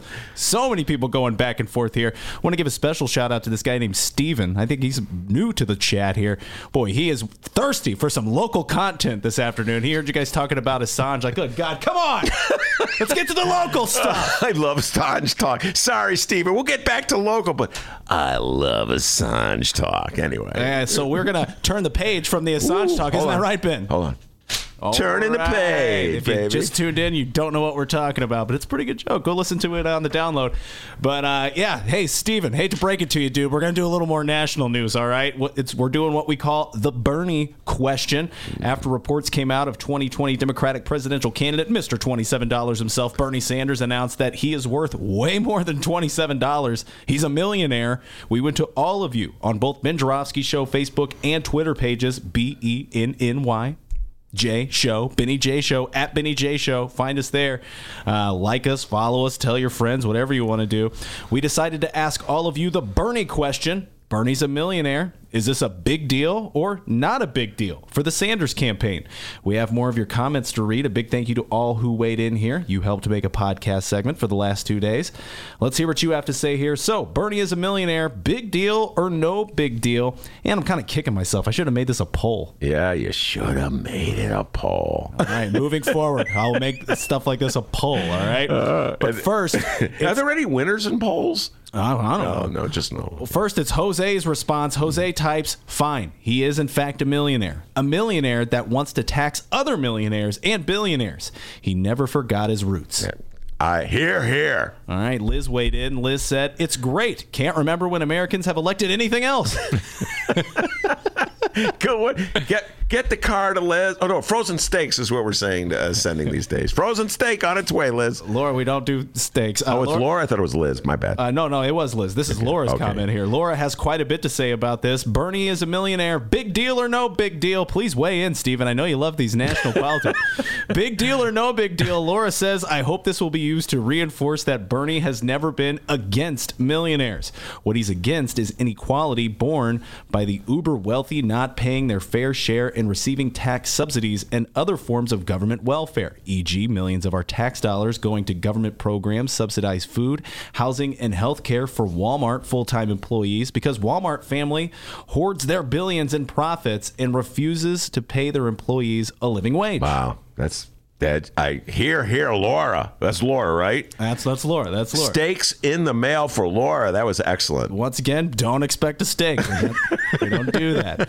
Chris says, awesome. Good for you, Bernie. Get elected and provide Medicare for all, even the Republicans. Yes. By the way, Medicare for all, we are going to have take a deep dive on that next week or the week after. We're going to bring in a couple experts to talk about the Medicare for all issue. So Beth Blackson out there, I know you're listening. We got you covered. Marty says, hopefully millionaires will follow his footsteps and pay their fair share of taxes. Lynn says, no big deal. Art says, no big deal. On to Twitter. Here's Ariana 263932280. Wow. Okay. Gotta love Twitter. Yeah. Ariana says, I already figured that he was a millionaire from the 3 houses. Just curious how he got there. I don't think it was all book sales. And curious if his supporters see the inconsistencies in his rhetoric and the image he's presented. Wow. Let me see. Inconsistency. Yeah. So another way. The image he's presenting, I guess, because he doesn't dress real slick like a millionaire should dress. Like nice loafers or something like that. So I guess is that what she's getting at? The image? Yeah, I'd assume. I don't know. He has to look a little disheveled. But, there's some like eccentric billionaire. Howard Hughes was a billionaire. Oh, there's a name that nobody knows except for me. But he was real eccentric. He didn't cut his hair or clip his fingernails or anything like that. He lived in big. Anyway, enough Howard Hughes. Bernie's a millionaire. Big deal or no big deal? Matto Mahu types. Yeah, he made it a big deal by the tone-deaf way he responded. No, Bernie, I can't just write a best-selling book because nobody knows me. That is a great response. Get frozen steaks to, who is it? Matto Mahu. Matto, because the point is, they was asked, how you're a millionaire. Some reporter asked him that. He goes, I sold some books. And if it were so easy, we'd all do it. So good response by Matto. And we'll do Big V on Twitter. That's VEE. Get it right. Big V. He puts here, no big deal. So it's no big deal. You know what I'm doing with Big V? What's that? Putting him down low, get the hands in the air, box out, get me some rebounds. That's what Big V's going to do. Get some rebounds, Big V. Come on. And then kick it to Jake Lewis for the three-pointer. Yeah. No, mid-range. Oh, the mid-range. Only mid-range. Sorry. And, hey, way to go, Steven, lover of all local politics. He weighed in on the Bernie question here. Steven says millionaires they can have good ideas. Plenty of worthwhile ideas come from the top. They just don't need to be calling out all the shots. I agree with Stephen 100% on that one, on both points. So good stuff from our listeners. Coming up later on today, we have audio from Mayor Rahm's final city speech. We're going to be playing that with the newly elected alderman, Matt Martin, putting him in the hot seat. Put him right from the get-go. Sit down. All right. Well, he's free to insult Rahm. Rahm won't be there anymore, so he can say whatever he wants about him. But anyway, Matt Martin will be here in a little while. But Jake Lewis is with us right now. Pride and Joy of the Chicago Federation of Labor. Jake, welcome back, young man. Thank you for having me. All right. Got so much I want to talk to you about. I give him many. People don't realize this. My listeners, man. I mean, my guests. I give them homework assignments. Almost every guest that comes on, many of the guests, I send them articles. Like Tommy McNamee, who was before you, I sent him an article that he had to read. No one comes back. That means they hate homework. It's like high school. Oh, God, Ben's going to send me an article. And I sent Jake Lewis one, a New York Times story. So, Jake, do not allow me to let you leave the room without talking about that New York Times article about the Democratic Party and the electorate of the Democratic Party and sort of the interesting divisions therein. But before we do that, let's just get some preliminaries out of the way. Yep. Some of the news that people should know about affecting labor in the state. There's the fair tax, of course. And then, so why don't we start with the fair tax? Go ahead. What's the latest? Jake did a whole seminar. You can hear it on our show. You can download it. It's a very popular feature. It ran a couple of weeks ago, but you can still find it. You can listen to it on the fair tax. Deep Dive 5. Deep Dive 5. So just refresh our memories a little bit on the fair tax. Yeah, the fair tax is Governor J.B. Pritzker's proposal to move Illinois state income tax from a flat tax, currently 4.95%, to what's called a graduated income tax, where the more you make, the more you pay. So it would ask the wealthiest to pay a little bit more, folks in the middle class, those trying to get there, to pay a little bit less. So there's been a lot of conversation about the fair tax for basically the last year. I mean, this was a central plank of J.B. Pritzker's campaign for governor in 2018. He came out with some details a few weeks ago, and finally yesterday there was the first legislative movement to turn this from an idea into reality. So there's a long road from where we are now to the state actually enacting this fair tax, but the first step was made yesterday in the Illinois Senate with the constitutional amendment proposal being passed by the Senate Executive Committee by a party line 12-5 vote. So just to break down the couple of components that need to happen here in order for this to become a reality. So you got two big pieces here. The first is the state needs to approve a constitutional amendment to the state constitution that will allow for a graduated income tax, allow for a fair tax. Right now, the state constitution says that the state income tax must be levied at a flat rate. So you got to change that. And that would require approval by the General Assembly and then also approval by 60% of voters in November of 2020. So that has both a legislative piece and a referendum piece that would go in front of voters. And that's the piece that moved yesterday, that started to move through the Illinois Senate. Again, it would have to be approved by the House, and then it goes to voters. It actually doesn't go to the governor, which is something that is often lost in this. The constitutional amendment piece doesn't go to the governor. That's piece one. Piece two is the actual rates, and this would be how much you would pay based on your income level, and there would be several different brackets. Governor J.B. Pritzker came out with his proposed bracket system a couple of weeks ago. There's still some negotiation that would need to be done. That would only be approved by the General Assembly and then signed off by the governor. And of course, that could only go into effect should that constitutional amendment be approved by the voters. So two pieces here, different processes for those to get through. I know it's confusing and it can make those eyes glaze over, but the main point here is that first step was taken yesterday in the Illinois Senate. And it was 12-5. So once again, a party line vote. The 12 Democrats, obviously 5 Republicans. That's right. And what's the argument that the Republicans are advancing to vote against this referendum? Well, they've had a couple of different lines that they have taken in order to attack the graduate income tax. I mean, the biggest one is that it's a jobs tax, quote unquote. There isn't really any significant evidence to support that claim. The majority of states have a graduate income tax. The federal government has a graduate income tax. Most of our neighbors have a graduate income tax. I mean, this is what is commonly done in most states in order to provide stable revenues so that the state can fund education, social services, things like that. I mean, I think underneath the sort of policy arguments that opponents are making against a graduated tax, you'll see this current of, you can't trust Democrats, you can't trust Pritzker, you can't trust Speaker Mike Madigan, you can't trust those folks down in Springfield. And that trust argument, I think, is what underlies most of the policy arguments made by the opponents.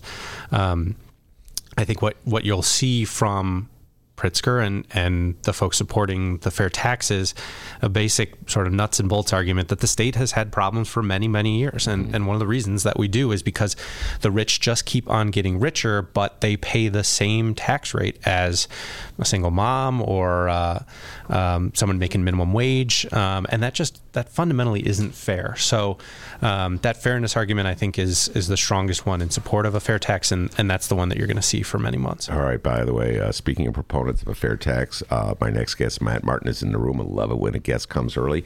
And so I'm asking this question, but I'm thinking of a conversation I'm going to have with Matt Martin in a little while when he's sitting in that chair over there, and that is this. One of the reasons cited for needing a fair tax is that the state of Illinois has to raise more money to pay for all its bills, all its obligations. And many of the cities and municipalities are also looking for more contribution, a greater contribution from the state to pay their bills and their obligations. Can you raise taxes on not just the wealthy, anybody, without linking it to some sort of relief? In other words, if you're going to raise the rates on the highest taxpayers, don't you also have to couple that to make it politically palpable with some kind of property tax cut or some other kinds of cuts that in some way or other distance yourself from the accusation that all you want to do is just tax and spend? That's a great question. And if you actually look at the proposal that J.B. Pritzker put out a few weeks ago, those rates that I was talking about, he does include property tax relief for state on your state income taxes as part of that proposal. That is to say, he is increasing the property tax credit that is available to people when they file for state income taxes. He also increased the amount that you are able to deduct for dependents, for children that you have. So the change in the tax code does also come with tax relief in other areas. But I think more generally to your point about changing taxes, increasing taxes, changing the revenue system, and coupling that with some sort of reform. It's very important to remember that the state of Illinois is one of the worst states in the nation for state dollars supporting local schools. That is to say, the state of Illinois is one of the puts in the least amount of any states to support local school districts. So where does the money come from to support local school districts? It comes from property taxes. Mm-hmm. The reason people's property taxes are so high, one of the main reasons, is because the state does such a poor job of kicking in the amount of money that it is supposed to. So the idea here is if we can bring in increased dollars to the state through this fair tax, that money will flow through the system, it will come back to schools, and that will relieve the pressure on local taxing bodies, on local school districts, and therefore help bring down some of that pressure on property taxes. This is an argument that's been advanced by, I don't know us to call them progressives in the state, going back to the 90s. Dawn Clark Netz, let's not forget that name, a great state senator from the north side of Chicago, when she ran for governor, advanced this argument, and she was defeated. And I think there's a psychology at play here, Jake, and I would love to hear you address this, and that is this. The system that we have now, for all its flaws, works very well for some communities. So, like, you're a proud wild kid at Evanston. It works very well for, let's say, New Trier. Mm-hmm. They tax themselves a lot in Wilmette, Winnetka, Kenilworth, etc. And they have a fantastic public school system. They don't need the state kicking in more money. They may want it, but they don't need it because their community has the resources to tax itself and pay for this top flight system. Do you think that most people, push come to shove, will want to change that radical inequity that favors like the New Triers of the world in relation to the Chicagos or the Harveys or the Peorias, etc.? Well, I'll take it even a step back from there. The way that taxes work in this state right now is a great deal if you're rich, period.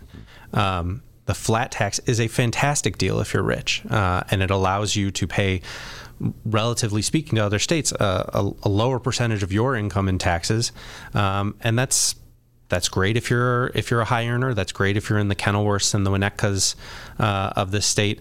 It is a very bad deal if you are middle class or if you are striving to get there. So there was a study that was done by the Institute for Taxation and Economic Policy, and basically what it showed is if you're in the bottom 20% of earners in this state, you pay nearly double of your income to state and local taxes as compared to the top 1%. Mm-hmm. That is to say, twice as much of your income, if you're at the bottom of the economic ladder, is going to state and local taxes compared to people at the very, very top.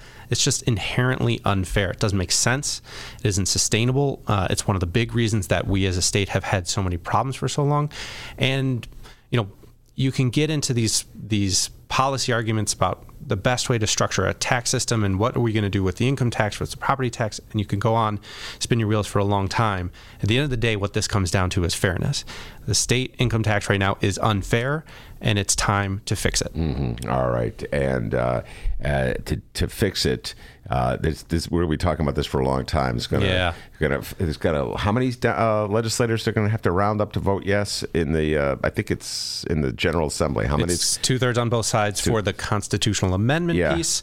It would just be a simple majority for the rate piece. But again, constitutional amendment piece has to go in front of voters in November of next year. So we're going to be talking about this for at least another 18 months. And to get it before the voters, you're going to have to get, I think, to 2/3. My math is failing me at the moment. What 2/3 vote is in the General Assembly? It's 60-something votes.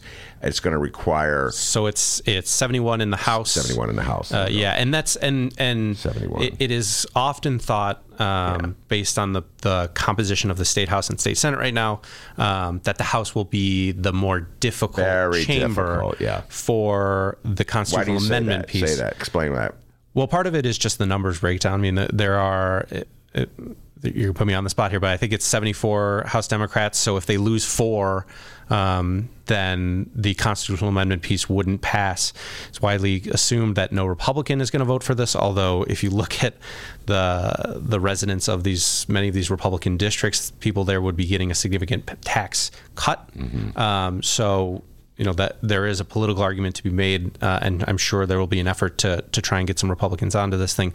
So the numbers are slimmer in the state House versus the state Senate, and I think that's probably one of the big reasons why that chamber is seen to be the more difficult one for proponents. Yeah, the slim numbers. And again, Mike Madigan, the Speaker of the House, has always been the sort of leader of the Democratic Party that believes in protecting his caucus members. This is me speaking based on my years of watching him. He's not going to force, he's not going to twist an arm. If he thinks that somebody's seat may be lost, someone's re-election may be lost because of voting for this constitutional amendment, guarantee you, Jake, he'll allow that person the leeway to vote whatever is in his or her best interest. So that's part of the challenge as well. Oh, absolutely. I mean, this is a big change that voters are going to be thinking about when they go into the booth in November of 2020. So I think it's important to remember fair income tax is wildly popular across the state. I mean, we're talking 70% plus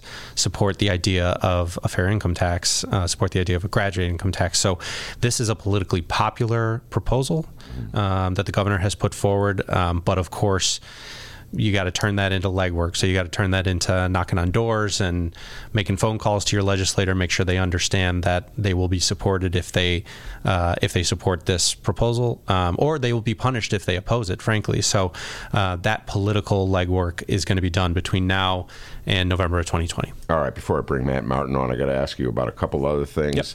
Yep. The Fair Work Week showdown in the City Council. Talk about that.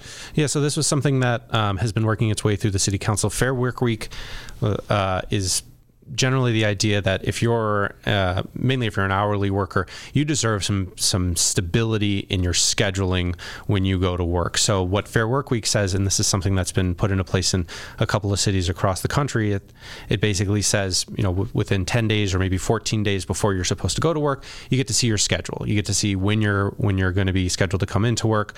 If you are called into work and then cut without working, you deserve some sort of compensation for that. There needs to be some amount of time to rest between your shifts, so you can't say work until 3 o'clock in the morning and then your employer expects you to be back at the job site at 8 o'clock 5 hours later. So it provides stability for workers as they go to these jobs. And remember, if you're a student, if you're a single parent, that instability in knowing when your hours are going to be, knowing when you're going to be able to go to work, that is very, very significant. Can put a lot of strain on you and your family members as you're trying to make enough money to support yourself or maybe even support your kids. So this is something that has been worked on for years. Proponents, there's a coalition that is supporting Fair Work Week. They've been negotiating with various business interests for 6 months now, getting closer and closer. It was, unfortunately, killed through this City Council in committee a couple of days ago. There was a quorum call that was done at the last minute that sabotaged that vote, unfortunately. However, Mayor-elect Lori Lightfoot has expressed her support for Fair Work Week, and we feel like the incoming City Council is going to be even more receptive to the idea of a Fair Work Week. So this is something that is not going away and will be, I'm sure, a topic of conversation and negotiation in the next City Council, and we look to see it pass. Yeah, it's interesting. What got through the City Council in the lame duck session was the $2.3 billion worth of giveaways to developers, but the relief for ordinary working folks, somehow or other, they couldn't get that through the City Council. All right, and before I bring Matt Martin on, and he's sitting here very patient, I'm going to bring Alderman-elect Matt Martin on after the break, but May Day. Yeah. Talk about that. Just wanted to give a quick plug. May Day, this is an annual celebration and remembrance of the Haymarket riots that happened in Chicago. So there's going to be a May Day celebration of workers. This is happening on May Day, which is May 1st.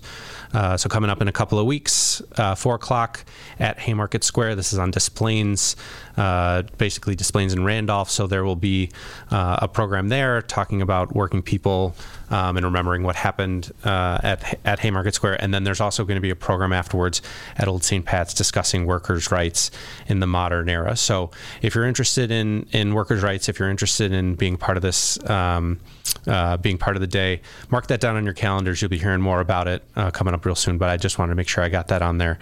I know people's calendars fill up pretty quick, so mark that down for May 1st. May 1st. Jake Lewis is my guest. I'm going to keep him around. We're going to lock the door. Won't let him out, even when we bring Matt Martin on, because I did say I was going to ask you about that New York Times story, but I want to have Matt Martin weigh in on that. So we'll hold that off for a little while. We'll bring that raise that topic when he's here. So Matt Martin, Alderman-elect from the 47th Ward, we're going to bring him on right after this. Lock the door.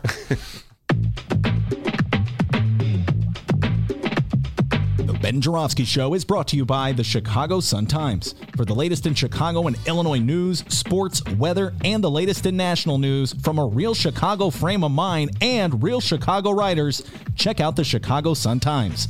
Read the daily paper or online at chicago.suntimes.com. And hey, if you have a little extra cash, subscribe.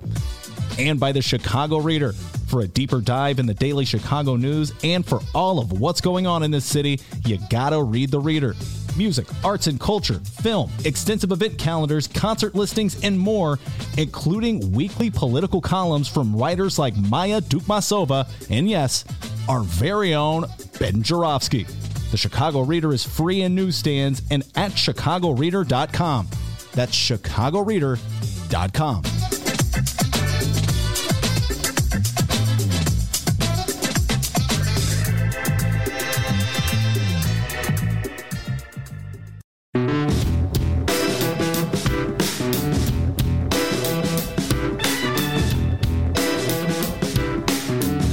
Commercial break over.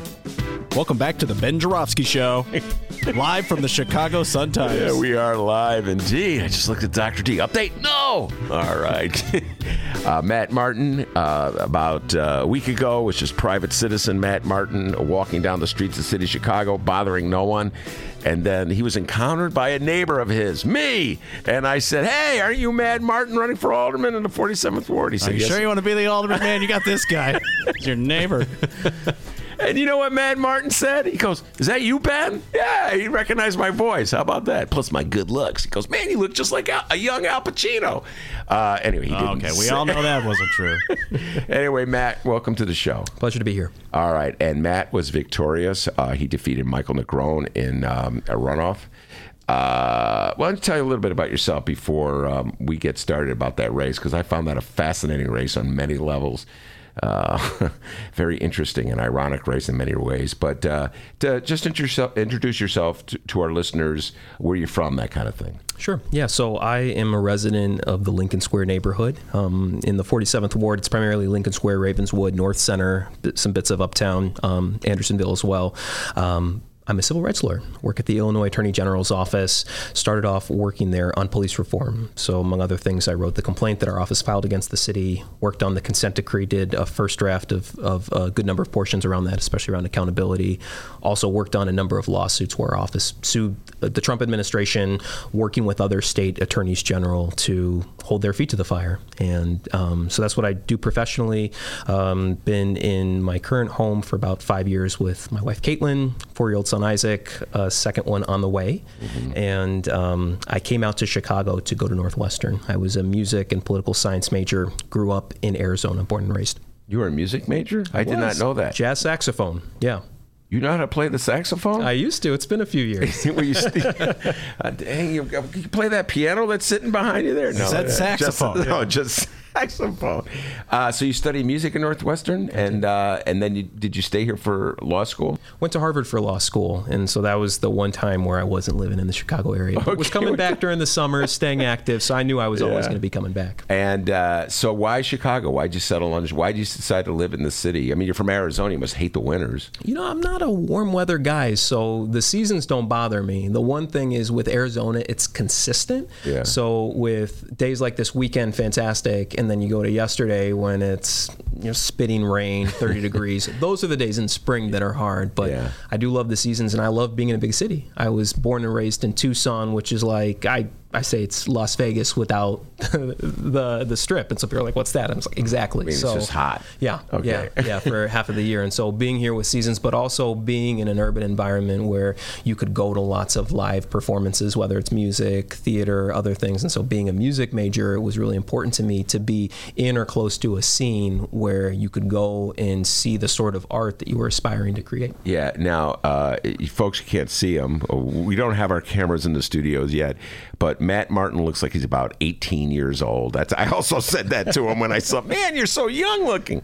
I guess you get a lot of that, right, Matt? I do. Yeah, there was a time when I first started campaigning where on a daily basis people would ask, how old are you? Yeah, I'm 35 now, but a young 35. So when you were a kid, were you a political geek? Were you the kind of kid that, like Jake Lewis over here and myself, we were like total political geeks when we were kids? Or were you into music and other things? So primarily music, also a big NBA basketball fan as well as college basketball, because Tucson, even though Phoenix is close by, there's kind of a rivalry, and so we didn't adopt most or all of those teams. So it was University of Arizona basketball. The men's and women's teams were tremendous, and so that was what I was into, but also followed current events really closely. So I wouldn't say I was a political junkie, but I was definitely aware, and a lot of that came from my dad, who was born and raised in Niger in West Africa, and so he came out to the U.S. to study, and that's where he met my mom. She was working at the University of Arizona.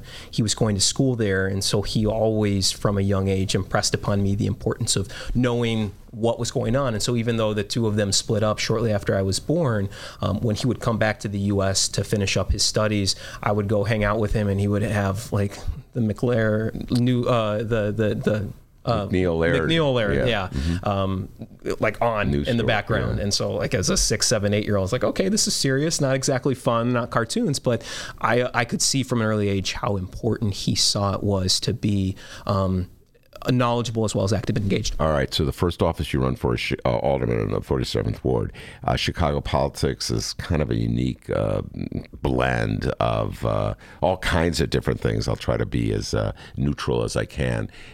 Why alderman? Why not something that is not so involved in the nitty gritty and of everything from like garbage collection to street pavement? Why something a little loftier? Why alderman? Because I think that nitty-gritty is important. The lofty stuff has certainly a measurable impact on people's lives. So I know that you were talking earlier about the progressive state income tax, and that's huge. But if you're talking about road abatement, garbage collection, tree trimming, potholes, that stuff affects where people want to live, how long they feel comfortable staying there. But there are also kind of a mid-level issues in terms of things that might have hyper-local manifestations, but are things that city council could do a much better job with, both in terms of policy making and oversight. And that's where I think we've really lost ties with what we're supposed to be doing here in government. And right now, with a new council, new mayor, we have an opportunity to take advantage of things. And so for me, it was really working on police reform that crystallized that, to say we have every 10 years some incident like the Laquan McDonald murder where the public rightly is up in arms. You have some sort of task force that's commissioned. They put out a report and it collects dust. And that started in about 1972, 1973 with Congressman Ralph Metcalf. And to see right now that we're talking about the same sets of issues, but I think more so than ever, we have the opportunity to fundamentally transform that department, transform the way that it's engaging with residents in a really proactive way that reflects our values. I mean, why would I in many ways run for anything else, having worked on that at the Attorney General's office? And so, okay, you ran for 47th Ward Alderman. The incumbent incumbent was Amaya Pawar, who himself was in many ways, reminds me, just talking to you now, I flash back to young Amaya when he was first running and when I was interviewing him. He left. He said he put a 2-term limit on himself and he ran for treasurer. So you're running for a vacant seat, essentially. And I think there was like 8 or 9 people in the race, something like that. And also on top of everything else, it's Mayor Rahm's home turf. And you did not have Mayor Rahm's endorsement. So what was the challenge there? I think it was in different stages. So at the outset, it was who's supporting you, who's sending you. You don't want to be the nobody sent. And so part of how I combated that was just door knocking. I knocked on doors 4 to 8 hours a day, every day of the week. As a campaign, we ended up knocking on over 125,000 doors. So that, in short, is how we combat that sort of stuff. But when you go from a field of 9 candidates and you're slowly winnowing and then down to 2 in a runoff, then you have the wind at your backs. You've got a lot of organizations and individuals who are on your side then. And so if it's whether it's labor, it's progressive organizations and elected officials who are linking arm in arm, having your back when attacks are getting thrown your way, then that means that we're able to have a good night, even though almost $100,000 was spent against us in the last week and a half. Yeah, all right, let's talk about that. And this relates to my conversation with Jake Lewis. I'm trying to calm down and just reflect on this. In your race, you advanced a notion, an idea, that maybe Chicago should consider having its own corporate income tax. That was used against you by your opponent. But before we get into the use against you and the implications that has for what Jake Lewis and J.B. Pritzker are trying to do with a fair tax, on a macro level, let's talk about what exactly was your idea, this kernel of an idea that you had. Yeah, and so just to provide context, because that's a lot of what was lacking when the mailers and the robocalls and other things were coming out. So it started with the idea that we have serious financial problems in the city. It's not a budgetary issue. It's a financial crisis that's been going on for a number of years and has been building. I think first reached a head in 2015 when the candidate said, well, we're going to raise property taxes as a last resort and find ways to cut, and hopefully Springfield bails us out. Well, Springfield didn't bail us out. The cuts that were happening were closing schools, mental health clinics, and the property tax increases came immediately after because they knew that was what essentially they had planned for because they didn't have a plan B, C, D when pension reform at the state level was struck down. And so when you look at that and you see over the next 4 years, we're going to have by the end of 2023 $1 billion budget gap that's attributable just to pensions. We started off the campaign saying that you can't fill that largely or solely with property taxes the way that we did in 2015 or other regressive sources of revenue. So you have to identify a suite of progressive options, talk about it openly, talk about it consistently, because that's how you sensitize folks so that you can go to city council and say, one, we're doing a better job of oversight. We're using your resources more efficiently, but additional revenue is going to be needed. We don't want to lie to you. We don't want to pander and then have you come another 6, 8, 12 months later say, hey, you said no new taxes, but that's what you voted for. Oh, yeah, but I wanted your vote then, and now it's different. So we wanted to run a really honest campaign to start sensitizing people to the fact that pain was coming, but we can talk about how that looks and kind of the shared sacrifice that all of us should take. So we talked with a lot of progressive budgetary experts, and we identified about a dozen different things that we could do. One of which was a progressive city income tax. And the specific idea we had around that was that it would be offset by reducing property taxes. So if really we want to structurally change the way we bring in revenue, not pinching middle and low income individuals out of our ward, that you have to do something bold. But that was one of a number of options. And that's the one thing that that our opponent kind of seized on in the runoff. His opponent was a gentleman named Michael DeGrone, and seized on it. He did. I have here in my suitcase one of the flyers, many flyers that he sent out. My suitcase, my backpack. A sharp suitcase you got there. Looks like a backpack. Why I said a suitcase, man. I said suitcase. I haven't had a suitcase in my entire life. But anyway, I have here in my backpack one of the flyers he sent out where they took a picture of you that looked like a mugshot and essentially said, Matt Martin wants to raise your taxes, drive the middle class out of Chicago. They took Jake Lewis. I hope you're paying attention to this one. they took all the rhetoric that Bruce Rauner used against J.B. Pritzker when he was a candidate, advancing the concept, just the way you, Matt, the concept of a graduated income tax, a progressive income tax. They took that same Rauner rhetoric and used it against you, a Democrat using it against a Democrat.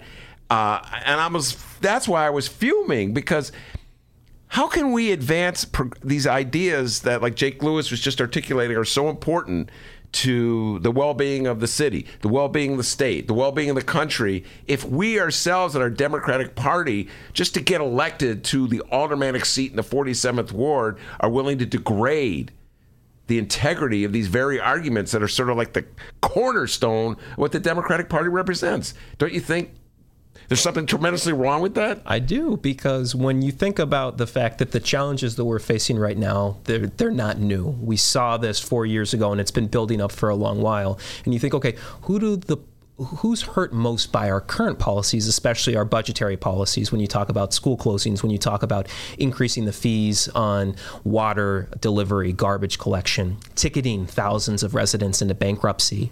That hurts, and we've seen this in terms of the exodus in parts of our city. It's disproportionately low-income communities of color, especially black youth. And so when we talk about what it means to be a Democrat, a progressive, a liberal, leaning left generally, it means in part asking people who can contribute to pay their fair share, and that's the exact opposite of how we've set stuff up. And to Jake's point earlier, when you have a state where we have a flat income tax, and that more than almost any other state we ask localities to kick in for education and other things, that means that we're really grasping at straws and we're grasping at regressive things. But part of what we need to start doing, and I think that's why I'm so hopeful about the opportunities that we have here on city council and city government, is to not just look at the next budget in the fall, but start planning 2, 4, 8 years out and say, how do we want to restructure things so we both can keep Chicago improving, but making sure that it's not a continued fracturing of like a tale of two cities, that it's working for everybody, so that you have more of a middle class, like really moving back into the city, so we don't have this mass exodus that we've had since the 1970s. Well, one of the interesting things is that you not only won, but you won decisively. Let's just pause, folks, and talk about the 47th Ward. It's a relatively upscale, well-to-do ward, predominantly white, and it's Rahm's home ward. Went for Rahm in the last election. I forget how many percentage points. Rahm was supporting your opponent, Michael DeGrone. Rahm's old PAC was funding those flyers, and you won with like 62 or 63% of the vote. So it was a decisive victory from an upscale ward that you would think would be hostile to the points of view that you were raising. Talk about that. Yeah, I think that when you provide people with context and you talk with them about shared values, if we start by saying we want to expand affordability, we want fully funded schools, we want a police department that has the resources to work with people, and then say, okay, how do we structure that? People oftentimes would say, I'm willing to contribute more, regardless of how much or little I have, if I feel that there's more, I have more faith in government.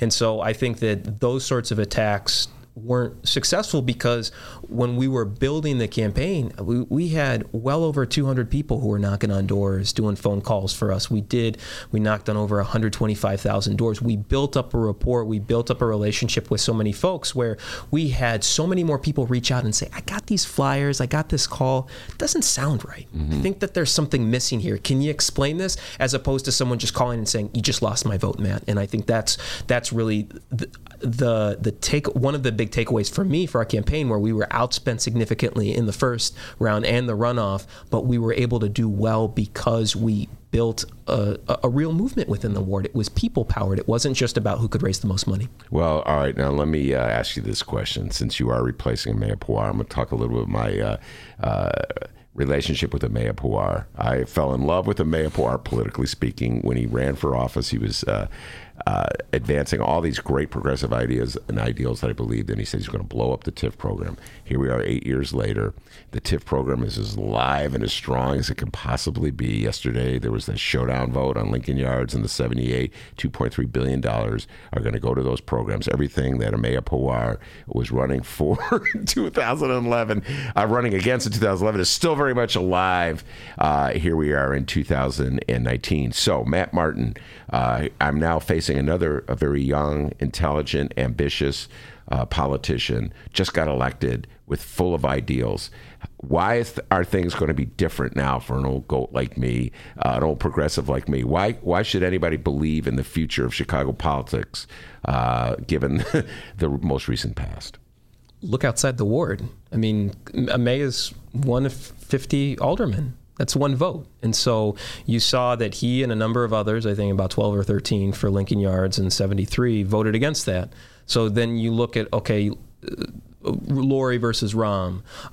That hopefully will be a big improvement. When you look at folks like Maria Haddon taking down Joe Moore, Andre Vasquez taking down Pat O'Connor, we need to build coalitions. We can't just focus on the one person who's representing our ward to fix even things that seem like hyper-local issues. It demands citywide solutions, which means city council needs to come together. And so my hope and expectation is part of what it means to bring good people to city council is that we're going to be building those relationships. And we're going to lose some votes, but hopefully we win a lot more than we lose. And that especially picks up momentum, over after this year and the next, when people who might have been voting in favor of those developments or other things that we're not supporting say, oh, actually, there is a new political space. There's an opportunity for me to talk to my residents and say, here's why. For example, aldermanic prerogative isn't good for us because not every ward gets a 78, a Lincoln Yards, and even if they do, it doesn't benefit the majority of the people who need that help. All right, that's Matt Martin, the newly elected alderman of the 47th Ward. Jake Lewis is patiently sitting here as well. When we come back, we're going to broaden the conversation. We're going to make Jake show how much he learned from that homework assignment I gave him. Matt's going to be taking notes, and we're going to have a larger conversation about the future of the Democratic Party as we head into 2020. Stick around, everybody.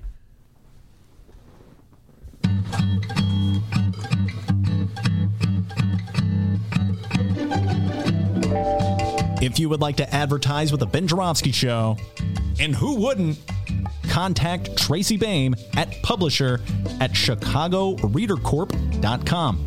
We have several advertising options for your business or organization, and quite frankly, we would love nothing more than to tell our listeners all about it. Once again, that's Tracy Boehm at publisher@chicagoreadercorp, that's CORP as in Paul.com, to advertise with the Ben Joravsky Show, the Chicago Reader, and the Chicago Sun-Times. We look forward to plugging you. Okay, well, that came out kind of weird. More of the Ben Joravsky Show live and downloaded in moments.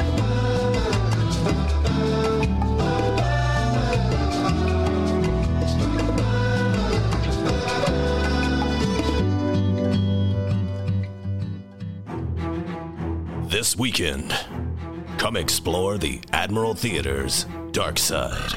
It's Strip Wars Volume 1, The Phantom Stripper, a parody show live at the Admiral Theater, 3940 West Lawrence and Pulaski, April 11th, 12th, and 13th in a theater not so far away. Do not miss Strip Wars, The Phantom Stripper, a parody show live at the Admiral Theater. For more information, call 773-478-8111 or visit admiralx.com. This is a totally nude show. Must be 18 years or older to enter.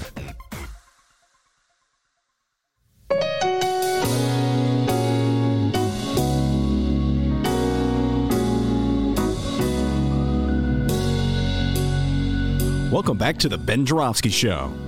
Mr. Joravsky, take us home. Man, I love that song. You know, Matt Martin, recently elected alderman of 47th Ward, said he played the sax. He goes, Ben, I also play a little piano. We put him on that keyboard right there. That's Matt Martin, ladies and gentlemen. Oh, yeah. God dang, they teach those kids in Arizona how to play music, huh? All right. Matt Martin is not playing the piano. We have Matt Martin in the studio, 47th Ward. Jake Lewis in the studio, Chicago Federation of Labor. Jake had his homework assignment. He had to read the article. Turns out I had a copy of the article in the studio. Matt has done his homework. He's dutifully read the article. I'm going to make Dennis read the article. Get McNamee in here and read that article. Before we get to a discussion of the future of the Democratic Party, based on that article, what you got for me, young man? It's a New York Times article, right? That is correct, Senator. Words are too big for my community college brain. All right. Huh? All right, so we have some comments to read from the YouTube live stream chat. By the way, Ben, way to turn the page there from Maya Pawar onto your next. There you go. That's the theme today, guys. Turn the page. Yeah.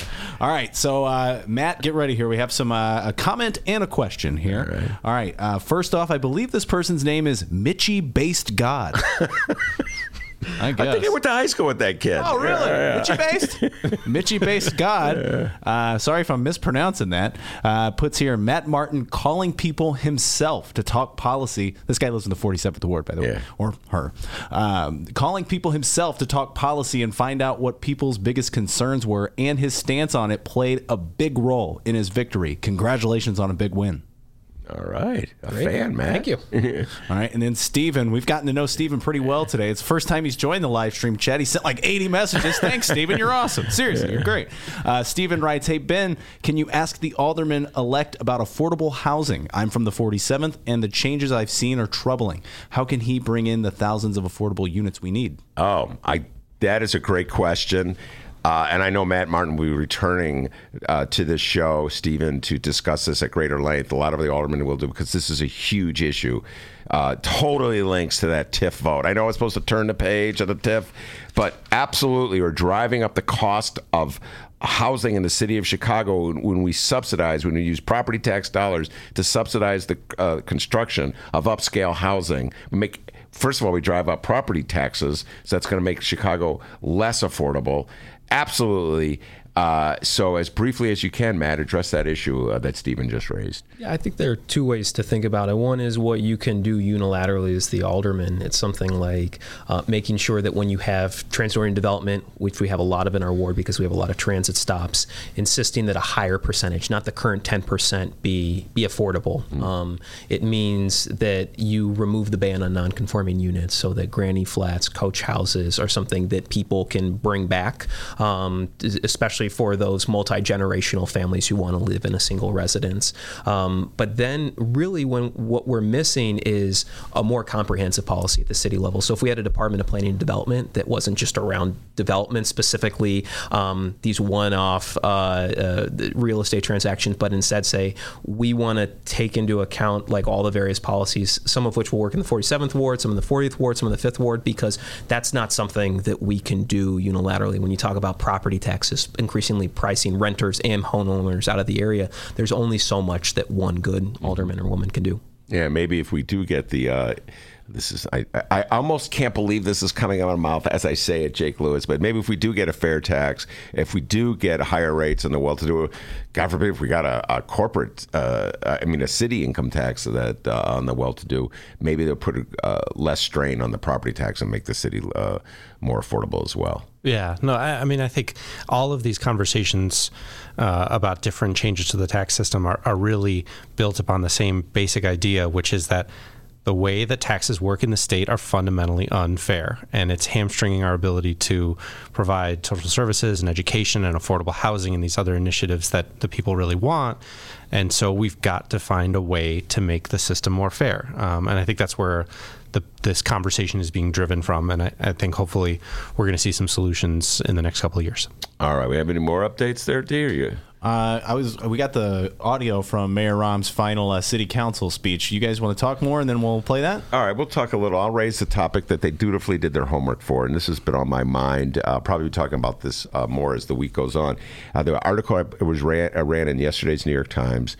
It talked about, a poll, I think it was, doing this from memory, I don't have the story in front of me, that essentially identified two different factions, if you will, in the Democratic Party, or two different groups in the Democratic Party, let's put it that way. People who are really involved on the internet, that do tweets and Facebook, et cetera, really involved in social media, and people who are not. And what they discovered in their survey is that the Democrats who are really involved in social media tend to be of the more progressive persuasion, to the left, if you will, and that the people who don't get involved are more centrist, or in the terms of the Democratic Party, a little to the right in the terms of the Democratic Party. And so the issue is that the people who are really active on social media are sort of driving the conversation by their participation on social media and moving the Democratic Party perhaps a little more to the left than the population as a whole. And it has implications for 2020. Interesting article in the New York Times. So I'll start with you, Jake Lewis, since you were the first person I required to read this. I did my homework. You did your homework, and Matt did his as well. So what's your general thoughts on the argument advanced in this story? I've got two things that really popped into my mind after reading the article. I mean, the first is, and this is something that I've had conversations with a number of people about in the past. Twitter is not real life. I mean, it just isn't. Facebook is not real life. I mean, the people who are active, who are engaged, who are driving the conversation on social media platforms are not and have not been representative of the electorate, the state, the country as a whole. I mean, that's been true for a while. So when you're seeing these conversations driven on Twitter start to seep into broader mainstream media, it's not surprising that they're coming from a more ideological, a more extreme place in terms of the partisanship. However, on the other hand, I mean, the idea that a small group of activists, of party regulars, of very engaged people is driving a political party in a certain direction. I mean, this is nothing new, right? This has been around from before the advent of social media. So I think what you're seeing is it happening quicker, it happening faster because the news cycle is so short, and because information can spread so quickly. And Twitter especially is a place for influencers, for media members, for legislators, for lobbyists, for activists. And so there's a shorter distance between an idea or a news clip or a photo or an audio clip popping up on Twitter, being disseminated through the Twitter ecosystem, and then making its way into the party apparatus. Yeah. So I have the article in front of me, and some of the things, like the quotes that they have from Twitter, Medicare for all, Kavanaugh, reference to Justice now Kavanaugh, Green New Deal, Go AOC, tax the 1%. I mean, this is just the language of activism. I think these are things that there's a very deep breadth of knowledge and research around why this would be beneficial for cities like Chicago, states like Illinois, and our entire country. So I think, to Jake's point, there are people who are activists using different mediums as newspaper. I mean, I think a lot of what's going on in Twitter is wonderful journalists like yourself, like continuing to start a conversation, educate voters. So I think that that's generally healthy. So even if this is like descriptively what's going on, assuming this stuff is correct, normatively, I don't see this as being a bad thing. The one other point that I would make real quick is, if you look at the way that they broke down this polling, one of the things they found is that people who do not engage in social media generally do not follow the news as often and find themselves to be less engaged in politics. So to Alderman-elect Martin's point here, people who are reading the research reports, looking at policy, engaged in the electoral process, engaged in the legislative process, those people are more likely to be on Twitter. And so it isn't necessarily a bad thing that those ideas are driving the party forward, because those are the people who are more engaged. Bridging that divide, I think, is going to be a tricky thing, especially for 2020 candidates. But I think, that's a challenge that, if you want to be president, you need to meet these days. By the way, one more time, I'll say this. I've been talking about this for a while. Tonight, in the 47th Ward at the Davis Theater, they'll be airing a documentary about Alexandria Ocasio-Cortez. I think it's called Bring Down the House. I think that's what it's called. I always screw up the title.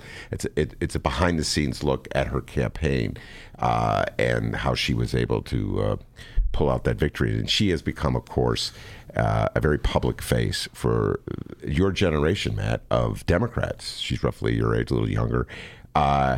And we just talked about how you were triumphant in the face of a withering Republican-style attack on you on your progressive platform. Do you think that your generation, the Ocasio-Cortezes, are too left for the country as a whole, or do you think they're bringing the country to the left? Definitely the latter. I don't think that we're bad, because when we're talking about things that are shared values that a big majority of people, whether you're talking about city, state, or country, that they share, I think that that's a good thing. And a lot of what we're doing is saying we're not just going to have taglines. I mean, it's great if you have a hashtag that goes viral, but we have support behind this. And so if people say, I'm feeling priced out of my neighborhood and I can't afford to do X, Y, and Z, my schools are chronically underfunded, well, here are some solutions that we're providing, and they're the powers that be that are invested in the status quo. I mean, to your point earlier, saying that if you live in a really wealthy school district that generally is undertaxed, but you still are able to hoard lots of resources because there's a disproportionate number of high-income individuals around there, that works if you're in that community. But if you can't afford to be in there, which the majority of people can, it's not working. And so I think that that's good. And you also hear people always decry how people like millennials, people under 30, aren't getting active in politics, but when you see people who are of that age, that they're succeeding and they're talking to not just people in their generation, but all across the age spectrum, then there's some problem there. Like, wait your turn. There's some dissonance. I completely agree with that point. You can't have it two ways. You can't blame millennials for not voting and they get mad when they do vote. Well, I didn't like the person you elected. What do you think about that, Jake? I mean, the one thing, I think I would add to that is that it's important to remember, especially on Twitter, but with all of these social media ecosystems, is that there is a population that is interested in discussing and advocating for policy or politicians, elected officials, et cetera. And then there's a population that is just trolling. And when I say trolling, they're just stirring up trouble for the sake of stirring up trouble. So there's no meat on the bone when it comes to what they're actually advocating for. There are no solutions to the problems that they're facing. They're just trying to get people mad. And so I think when you're thinking about these social media sites, especially if you don't participate in them, sometimes the trolling group gets an outsized influence, and then people at large just think that these sites are full of, racist, hateful speech. And that's not necessarily true. I mean, there's definitely a component that is, but there's a lot of serious, interesting policy ideas that are flying around. And, I don't think there's anything wrong with that. All right. Now, before I let you guys leave, D, you got a bit from Mayor Rahm? Absolutely. You're just talking about the trolling thing. Shout out to our friends at the Illinois Policy Institute. But oh, yeah. They love trolling. They're big into that. Yeah, boy, are they big into that. All right, everybody. We laughed. We cried. Hearts were touched. Wednesday was Chicago Mayor Rahm Emanuel's final city council meeting, and Rahm took to the podium to give one last speech. Yes, he did here. The following, just a recap here for those who just may have tuned in. The following comes from the Chicago Sun-Times and Fran the Woman Spielman. Inside the city council chambers, there is a deep appreciation and love for a mayor who may someday be better appreciated than he is today. The city council paid emotional tribute to the retiring mayor, and Emanuel choked back his own tears in return. For 2 hours, allies and adversaries praised a mayor who came in like a lion with a reputation built in Washington for profanity and hardball politics, and left as their devoted friend. We read the quotes from the alderman. Ed Burke was in there. Yeah, let's hear from his opinion there. But no, we're going to go play the audio now. We have 6 clips from Mayor Rahm's final speech here. Jake Lewis, Matt Martin, feel free to weigh in. Here we go. We're going to start with clip number 1 from Mayor Rahm's speech. There is no finish line in the race for progress. Our job and our responsibility is to do the best we can, to leave the things better when we walk out the door than they were when we walked in the door, and then to pass the torch. That was clip 1. Yeah, there is no finish line in the race for progress. Matt Martin, what do you think of that? We're really lacking in progress. That about says it all. I mean, well, let's have that. Let's accelerate the pace at which we're moving towards that finish line. That's okay. I could say. And I'm wondering what finish line he's talking about. Nice. And Mitchie Base God, if you're still listening, I'm sorry. She put on here in the live stream chat, I'd rather hear Trump make that windmill sound for an hour than never hear Rahm again. Just talk about this. Just trying to hear that. That's our president, lady. That's the sound of Donald Trump. Matt, I don't know if you heard that. Donald Trump, that's his imitation of a windmill. That's literally Donald Trump doing it. All right, let's get another Matt. Another Rahm in there for Matt to respond to. That last response was so good. All right. So it's my last city council meeting as mayor. On May 18th in 2011, I said, and I quote, "We have difficult things to do, but I believe that by working together, being honest with each other, and facing the choices we have to face, we can handle these challenges. Because in every one of these challenges are opportunities. The opportunities to do the big things for the people who elected us." That's a famous Rahm. That opportunities and challenge. He usually phrases it a little different. You can take advantage of a crisis. That's what he usually says. Oh, there's a crisis? I'll take advantage of it to get something done. What do you think about that? Being honest with each other. Matt Martin, you think he's been honest as a mayor of the city of Chicago? Well, I think collectively city government has missed repeatedly the opportunity to be honest in terms of, one, identifying the scope of the challenges, and then two, proposing solutions that reflect the scope to those challenges. All right, I agree with that one too. All right, I like this new alderman. All right, all right, that's your alderman, so that's good. Alderman, yeah, I like the old alderman too. The first term we were a little rocky, but we got along in the second Matt, term. Get ready for obnoxious calls at all hours, midnight. Oh, hey, man! All right, so let's continue here. Here is part 3. Not only are our city finances on a firmer footing than they were 8 years ago, but as we can see, Chicago's fiscal condition is no longer a drag or a threat to the economic growth and job creation happening in every part of this city. Not only is crime falling, a credit to the leadership of Superintendent Johnson and his team and their community partners, but the Chicago Police Department is on the path to earning the trust of every community in Chicago and undergoing reforms that will stand the test of time. Not only is Chicago's decades-long battle with Springfield for fair funding for our children and our schools over, tongue twister, but Chicago's students are making our city proud and showing the whole world what is possible with record-high graduation rates and unparalleled academic achievement. All right. We'll just start with that. Since I have you here, Matt, and you did so much work on police issues, do you agree with Rahm that we're heading in a better direction right now in terms of the police's relationship with particularly the black community?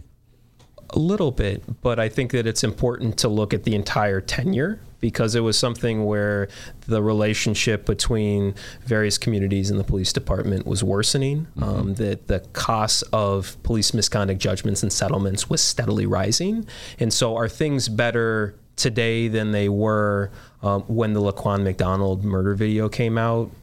Perhaps by some measurements, but to do a victory lap or to tout that as a major success, I think really misses, okay, well, how much better is it than 2011 or 2012? And that becomes hairier. And to add to that point, to do a victory lap over whatever improvements have happened since the Laquan McDonald video was released, let's just point out, folks, Mayor Rahm vigorously resisted releasing that video. It took a Freedom of Information Act lawsuit and a very courageous Cook County judge ruled against the mayor to force him to release that video. Everything changed, Matt Martin, from the moment that Rahm Emanuel was forced to release that video. Everything changed, in my humble opinion, in the city of Chicago and led to the point where Lori Lightfoot is mayor today. Yeah, and I think that also when Donald Trump won, because we were on a path where the Obama DOJ had come in, done a very courageous, a very necessary report that was 160 pages, outlined using 20 pages what those next steps were, top to bottom reform, training, supervision, accountability, officer mental health and wellness. And then when Donald Trump comes in with Jeff Sessions, they say, we actually think it's the police officers that are under threat here. And so the administration was initially working towards a memorandum of understanding to say we're going to reform ourselves, and only if we get things wrong will you, Department of Justice under Sessions, step in. But you're thinking, well, you already know what they're going to say, which is everything is fine, there's no problem here. So I think it's a real credit to grassroots efforts, also former Attorney General Lisa Madigan, to step in and say, well, this just isn't going to work. This city has repeatedly shown the government itself is incapable of reforming the police department. So I think that's something that always needs to be underscored. One last tape. Come on. All right, everybody here. Oh, by the way, yes, we are in overtime. Oh, yeah. Overtime. We are overtime on the podcast. We usually into 3. We're a podcast. We can go longer if we want to. You said you want one more clip? One more. All right. Well, first let me read some comments here. Stephen really nails it here. Stephen, by the way, dude, please weigh in on the live chat more often, buddy. You're killing it today, man. Stephen says, one day, when everyone in society is a rich developer, we will remember Rahm much more fondly. Good thing McNamee's not in the room to hear that one. Oh, he'd be raging right now. Oh, McNamee, calm down. He loves Rahm. Oh, my God. Calm down, McNamee. Tommy Mac.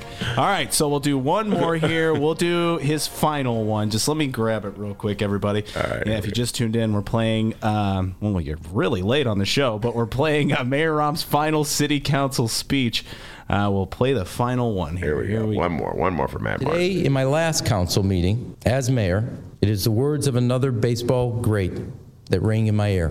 80 years ago, Lou Gehrig said, "Today I feel like the luckiest man on the face of the earth." Let me be clear, our work is not finished. I am in this job for another month, and if you know me, which you do, you know that I will make the most of every hour of every day from here to the end. But on this occasion of our last council meeting together, allow me to say that the opportunity to serve with you, to serve the people of the city of Chicago, the greatest city in the greatest country on earth, the most American of American cities, has truly been the highest honor of my career.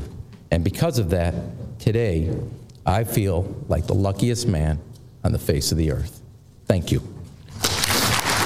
All right, everyone loves him there. All right, Rahm, please, just no more running through the tape. All right, the Lincoln Yards deal was you're running through the tape. That's not a great deal. You're leaving us with a huge hole in the budget we're going to have to fill. So no more running through the tape. Just quietly. Go on to Italy. He's going to Italy, isn't he? He's going to Italy. Go to Italy, all right? Let Lori Lightfoot, poor Lori. Matt Martin, you're going to have to deal with the consequences of that 23-year TIF. You, the alderman, are going to have to deal with the consequences of Rahm running through the tape. He left you with 2 huge chunks of tax-exempt land in some of the most valuable corners of the city of Chicago for 23 years. They're not going to get a nickel of new property taxes from Lincoln Yards or the 78. How in the world are you guys going to work around that and raise the money you need for the obligations that we face? It's not going to be easy. There are no silver bullets, and this has been something that's been we've seen coming for a long while now, and so I don't think that there's any sort of gift that's been left to the new council or to the new mayor, but I think you just continue to do the things that you were campaigning on, and to be honest, to be consistent, and to build a big tent so that people can both help support you but also hold you accountable, because we just can't afford to have another 8 years of what we've seen. All right, very good. That is Matt Martin, Alderman-elect of the 47th Ward. Jake Lewis from the Chicago Federation of Labor was so kind to sit in as well. Tommy McNamee, the great Tom McNamee, was here early in the show with a vigorous debate with me on Rahm Emanuel. I thought I was going to separate you two. It was all good. And so it was a delightful show. And, of course, the man, the myth, the legend behind the boards, the pride and joy of Alton, Illinois. The ladies all love him for his body and his mind. Yes, indeed. No, they don't. Dr. D, give yourself a raise. Take it out of petty cash. See you tomorrow, everybody. Hey, live streamers, remember, you can download today's show if you missed any. ChicagoReader.com, Chicago.suntimes.com. And give me about 45 minutes, an hour. I'll have it up there on the page. Hey, downloaders, did you know we live stream the show? Yeah, we do. Tuesday through Friday, 1 until 3 p.m. Central Time. Chicago.suntimes.com. It's on the YouTube channel. You'll find the link there. ChicagoReader.com as well. Join us, won't you? And be like our live chatters here. By the way, live stream chatters, you guys were awesome. Let's keep this up. We'll see everybody tomorrow.